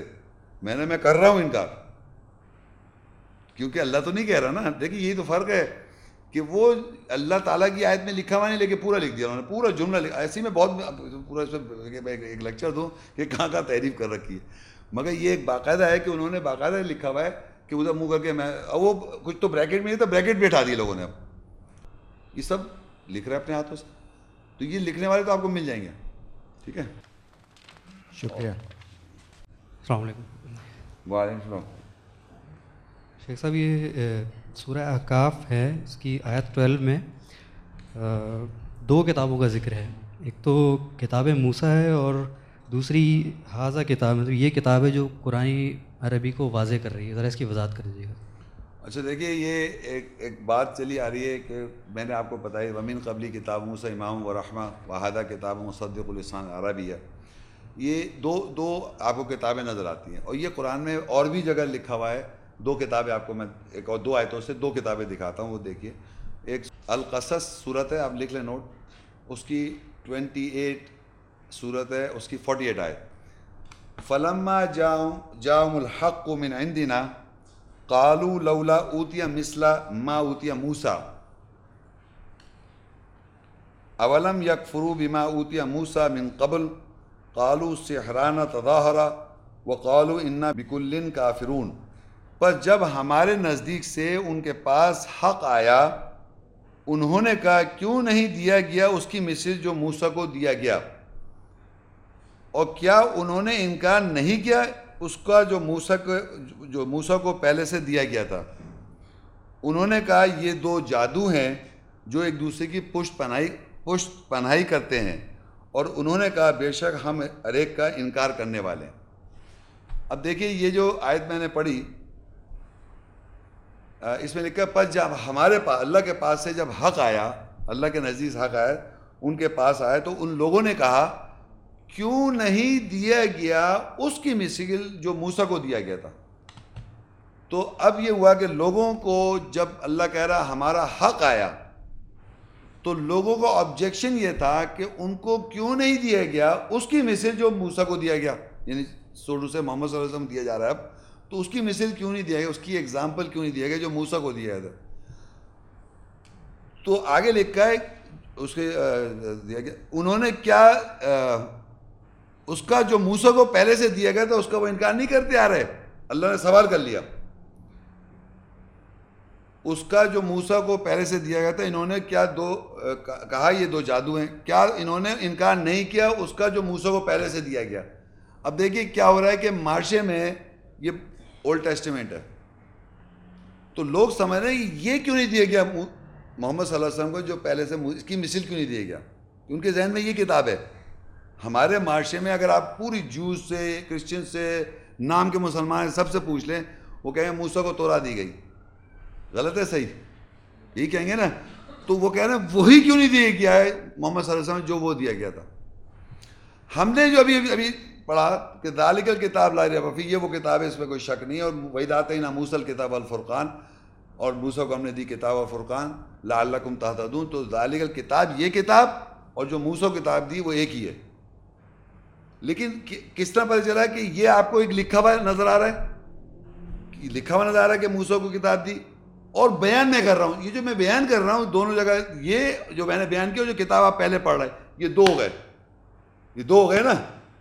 ورنہ پہلے سے تو وہ کتاب ہے امام ابو رحمت من قبلی کتاب موسیٰ، امام ابو رحمت سامنے، اور جو میں نے بیان کیا وہ بھی وہی دیا. تو یہ دونوں ایک دوسرے کی پشت پناہی کرتے ہیں. تو وہ کہہ رہے ہیں دونوں کا ہم انکار کرتے ہیں. تو یہ بات پھر دوبارہ سننے پر جب ہمارے نزدیک سے ان کے پاس حق آیا، انہوں نے کہا کیوں نہیں دیا گیا اس کی مثل جو موسیٰ کو دیا گیا تھا. تو ان کے ذہن میں وہ یہ مثل ہے، یہ Torah Genesis, Exodus, Leviticus, Numbers and Deuteronomy, Pentateuch, ये क्यों नहीं दिया गया, ये अलग क्यों आ गई? तो ये उनके ध्यान में। तो अल्लाह कहता है क्या इन्होंने इनकार नहीं किया उसको जो मूसा को पहले से दिया गया था? वो क्या दिया गया था? वो यही किताब दी गई थी, तो उसका ये इनकार कर रहे हैं। तो अल्लाह कहा इन्होंने कहा ये दो जादू हो गए अब, कि जो किताब इमाम रहमत है और जो उसकी वजाहत हो रही है, वो दोनों एक दूसरे की पुष्ट पहनाई कर रहे हैं, दोनों एक दूसरे को कंफर्म करा रहे हैं। तो उन्होंने कहा ये दो जादू हैं जो एक दूसरे की पुष्ट पहनाई करते हैं, और उन्होंने कहा बेशक हम इनकार करने वालों में से हैं। तो ये हर ज़माने में होता आ रहा है। अब एक और आयत नोट कर लें आप माइदा की, जिसमें भी ये दो किताबों का आपको नजर आएगा। माइदा की सूरत है 5वीं सूरत की 48 आयत। व अंज़लना इलैकल किताब बिलहक़ मुसद्दिक़न लिमा बैन यदैहि मिनल किताब व मुहैमिनन अलैहि फ़ाकुम बैनहुम बिमा अंज़लल्लाह वला तत्तबि' अहवाअहुम अम्मा जाका मिनल हक़। और हमने तेरी तरफ हक़ के साथ नाजिल की किताब जो तस्दीक करने वाली है, जो उसके दोनों हाथों के दरमियान है किताब में से, और उस पर निगहबां है, बस उनके दरमियान फैसला कर उसके साथ जो अल्लाह ने नाजिल किया, और उनकी ख्वाहिशत की पैरवी न कर बाद इसके जब तेरे पास हक़ से आ गया। अब देखिए ये किताब मेरे पास सामने है, ये किताब, ये फर्ज के ये मेरा काम है। अब ये किताब में, ये किताब अल्लाह की, ये पहले से मौजूद है, ठीक है, ये अभी तो नहीं, पहले से। अब मैं इसको पढ़ रहा हूँ। जब मैं इसको पढ़ रहा हूँ तो जब मैं पढ़ूंगा तो इसकी इन्फॉर्मेशन जो है वो मुझ पर ट्रांसफ़र हो जाएगी। अगर मैं सही तरह पढ़ रहा हूँ तो इसकी इन्फॉर्मेशन मेरे पास ट्रांसफ़र हो रही है। तो इसको पढ़ने से मेरे पास जो इन्फॉर्मेशन ट्रांसफ़र हो रही है उसको अल्लाह कहता है हमने नाजिल की किताब। अब देखिए मैं कहता हूँ व अंज़लना इलैकल किताब बिलहक़। नाजिल कहाँ से होती है? ऊपर से। हमने नाजिल किताब हक़ के साथ तेरे ऊपर, तेरी तरफ। मुसद्दिक़न लिमा बैन यदैहि, ये जो किताब नाजिल हुई है ऊपर मेरे पास, जो भी कोई पढ़ रहा है, रसूल सल्लल्लाहु अलैहि वसल्लम है, उसकी सुन्नत है, हर एक की बात हो रही है, समझने की बात समझने कि वो जो नाजिल हुई तेरे ऊपर हक़ के साथ, वो तस्दीक कर रही है जो उसके दोनों के हाथों में दरमियान है। अब जो नाजिल हो रही इन्फॉर्मेशन आ रही है, जो नाजिल हो रही है, वो तस्दीक कर रही है जो उसके दोनों हाथों के दरमियान है। तो ये पहले से हाथों के दरमियान है, और जो नाजिल हो रही है वो हो रही है जब पढ़ रहा हूँ मैं, है मिनल किताब, किताब से तस्दीक हो रही है। वो मुसद्दिक़न लिमा बैन यदैहि मिनल किताब, तस्दीक कर रही जो सामने या दोनों हाथों के दरमियान है किताब में से, मिनल किताब। वह मुहैमिनन अलैहि, और वो निगहबान है उसके ऊपर। फ़ाकुम बैन बिमा अंज़लल्लाह, बस हुक्म कर उनके दरमियान जो अल्लाह ने नाजिल कर दिया। वला तत्तबि अहवाअहुम, और नहीं तो इत्तिबा का उनकी ख्वाहिशात की। अम्मा जाका मिनल हक़, जब तेरे पास हक़ आ गया। तो याद रखें हमेशा जब भी कोई आदमी किताब पढ़ रहा होता है, वो किताब पहले से जो मौजूद है वो इमाम है, मूसा की किताब है, इमाम रहमत है, ये अल्लाह की किताब या मूसा की किताब। अल्लाह ने मूसा से कलाम किया, कुरान में लिखा है। एक मूसा की किताब के बारे में अलग लेक्चर है मेरा कि मूसा की किताब के बारे में कुरान क्या कहता है, लेकिन फ़िलहाल ये बता रहा हूँ कि मूसा की किताब ये इमाम रहमत है सामने हमारे। जब भी कोई इसको तिलावत करेगा, जब भी इसकी इन्फॉर्मेशन जब आप पे ट्रांसफ़र होगी तो वो इसी में से हो रही है, और वो नाजिल हो रही है, वो यहाँ किताब बन रही है। और ये दोनों एक होनी चाहिए, वो एक दूसरे की पुष्पनाई भी करेगी, और वो उसकी वो मुहिमन भी है, निगहबां भी है। ये दो किताबों का हर जगह आपको कुरान में मिलेगा। ये 4 लफ्ज़ तो खैर है नहीं, 2 का ज़रूर है, नाजिल करदा और पहले से मौजूद है। ये हर ज़माने, और ये दुनिया में आम भी, अगर आप कुछ भी पढ़ने जाएंगे तो किताब टेक्स्ट बुक आपको प्रोवाइड की जाती है, और फिर आप उससे ही इंफॉर्मेशन जो गैदर करते हैं, इससे आप मेन किताब से आपका इम्तिहान लिया जाता है कि आप कितना इसके करीब जवाब दे रहे हैं। अगर एग्जैक्ट डिटो उतार देंगे आप इसको तो वो आपके अच्छे मार्क्स 100% मार्क्स आएंगे। लेकिन किताब वो एक ही होती है जिससे आदमी को क्लास में पढ़ाया जाता है। सेम चीज़ विद कुरान है, ये हमेशा चला रहा है। अस्सलाम वालेकुम। सूरह बकरा की आयत नंबर 78 में उम्मीयून इल्म ना रखने वालों को, तो हिस्ट्री में हज़रत मोहम्मद सल्लल्लाहु अलैहि वसल्लम को उम्मी कहा जाता है, तो उन पे तो कुरान नाजिल हुआ था। ये कॉन्ट्रडिक्शन, हाँ ये कॉन्ट्रडिक्शन। और कुरान में एक और आयत है शायद वहाँ कहीं लिखा है कि अल्लाह ताला कह रहा है कि तुम तो पहले लिखना पढ़ना भी नहीं जानते, और इक़रा बिस्मि रब्बिक अल्लज़ी, पढ़। अब भाई आपसे मैं कहूँ पढ़े तो आप अब देखिए फिर लिखा कह लेंगे सूरह अलक़, सूरह 96 सूरत है, وہاں لکھا ہوا ہے اقرأ بسم ربک الذی خلق، پڑھ اپنے رب کے نام کے ساتھ جس سے تجھے خلق کیا. خلق الانسان من علق، انسان کو پیدا کیا علق سے. اقرأ وربک الاکرم، پڑھتے رب اکرم کرم کر دے. الذی علم بالقلم، اس نے اللہ نے علم دیا قلم کے ساتھ. علم الانسان ما لم یعلم، اور علم دیا انسان کو جو وہ نہیں جانتا. اب یہ جو اقرا کمانڈ ہے سوٹو سے کہتے ہیں محمد صلی اللہ علیہ وسلم سے کہا، یہی سنتے آ رہے ہیں. تو اقرا کے معنی ہی ہیں کہ کوئی چیز جیسے میں کہوں یہ آپ کو دوں، میں نے پڑھی ہے، پڑھے وہاں کیا لکھا، ایک منٹ دیکھیں میں آپ سے کہوں میں تو اس کا کتاب دی میں نے آپ کو، پھر کہا پڑھا، پڑھنے کو کہا نا. تو بغیر کوئی میں کہتے ہیں وہی آر کے جبریل کہہ رہے ہیں پڑھ، وہ کہہ رہے ہیں ماں نبی قارئ، اب یہ آیا فویل للذین یکتبون الکتاب. تو یہ پڑھا لکھا جو ہے تو اس میں بلٹ ہے نا کہ پڑھنے کو جب کہا تو اس میں پڑھے لکھے تھے وہ، پڑھ سکتے تھے وہ، یہ تھوڑی کہ پڑھے لکھے نہیں تھے. خواہ بنا رکھا. پھر کہہ بھی رہا ہے کہ لکھنا، ہاں ضرور کہا لکھنے کی بات آ رہی ہے قرآن میں کہ اگر تو لکھ سکتا ہوتا، مطلب جسے لکھنا ہوتا ہے نا، تو وہ کہتے کہ بھائی تو لکھنا بھی نہیں جانتا، اس طرح کی ایک آیت ہے قرآن میں. مگر پڑھنا لکھنا یہ کیوں بنانا چاہ رہے ہیں کہ وہ بالکل ان پڑھ بنا دیا. اور قرآن میں کہا لکھا امی نبی تھے، امی تھے محمد. امی نبی کا قرآن میں ذکر ضرور آیا ہے، تو آپ کیسے کہہ رہی ہیں وہ امی نبی محمد رسول اللہ ہیں؟ محمد کے نام صلی اللہ علیہ وسلم کے نام کہیں امی نہیں آیا، یہ میں بتا دوں آپ کو.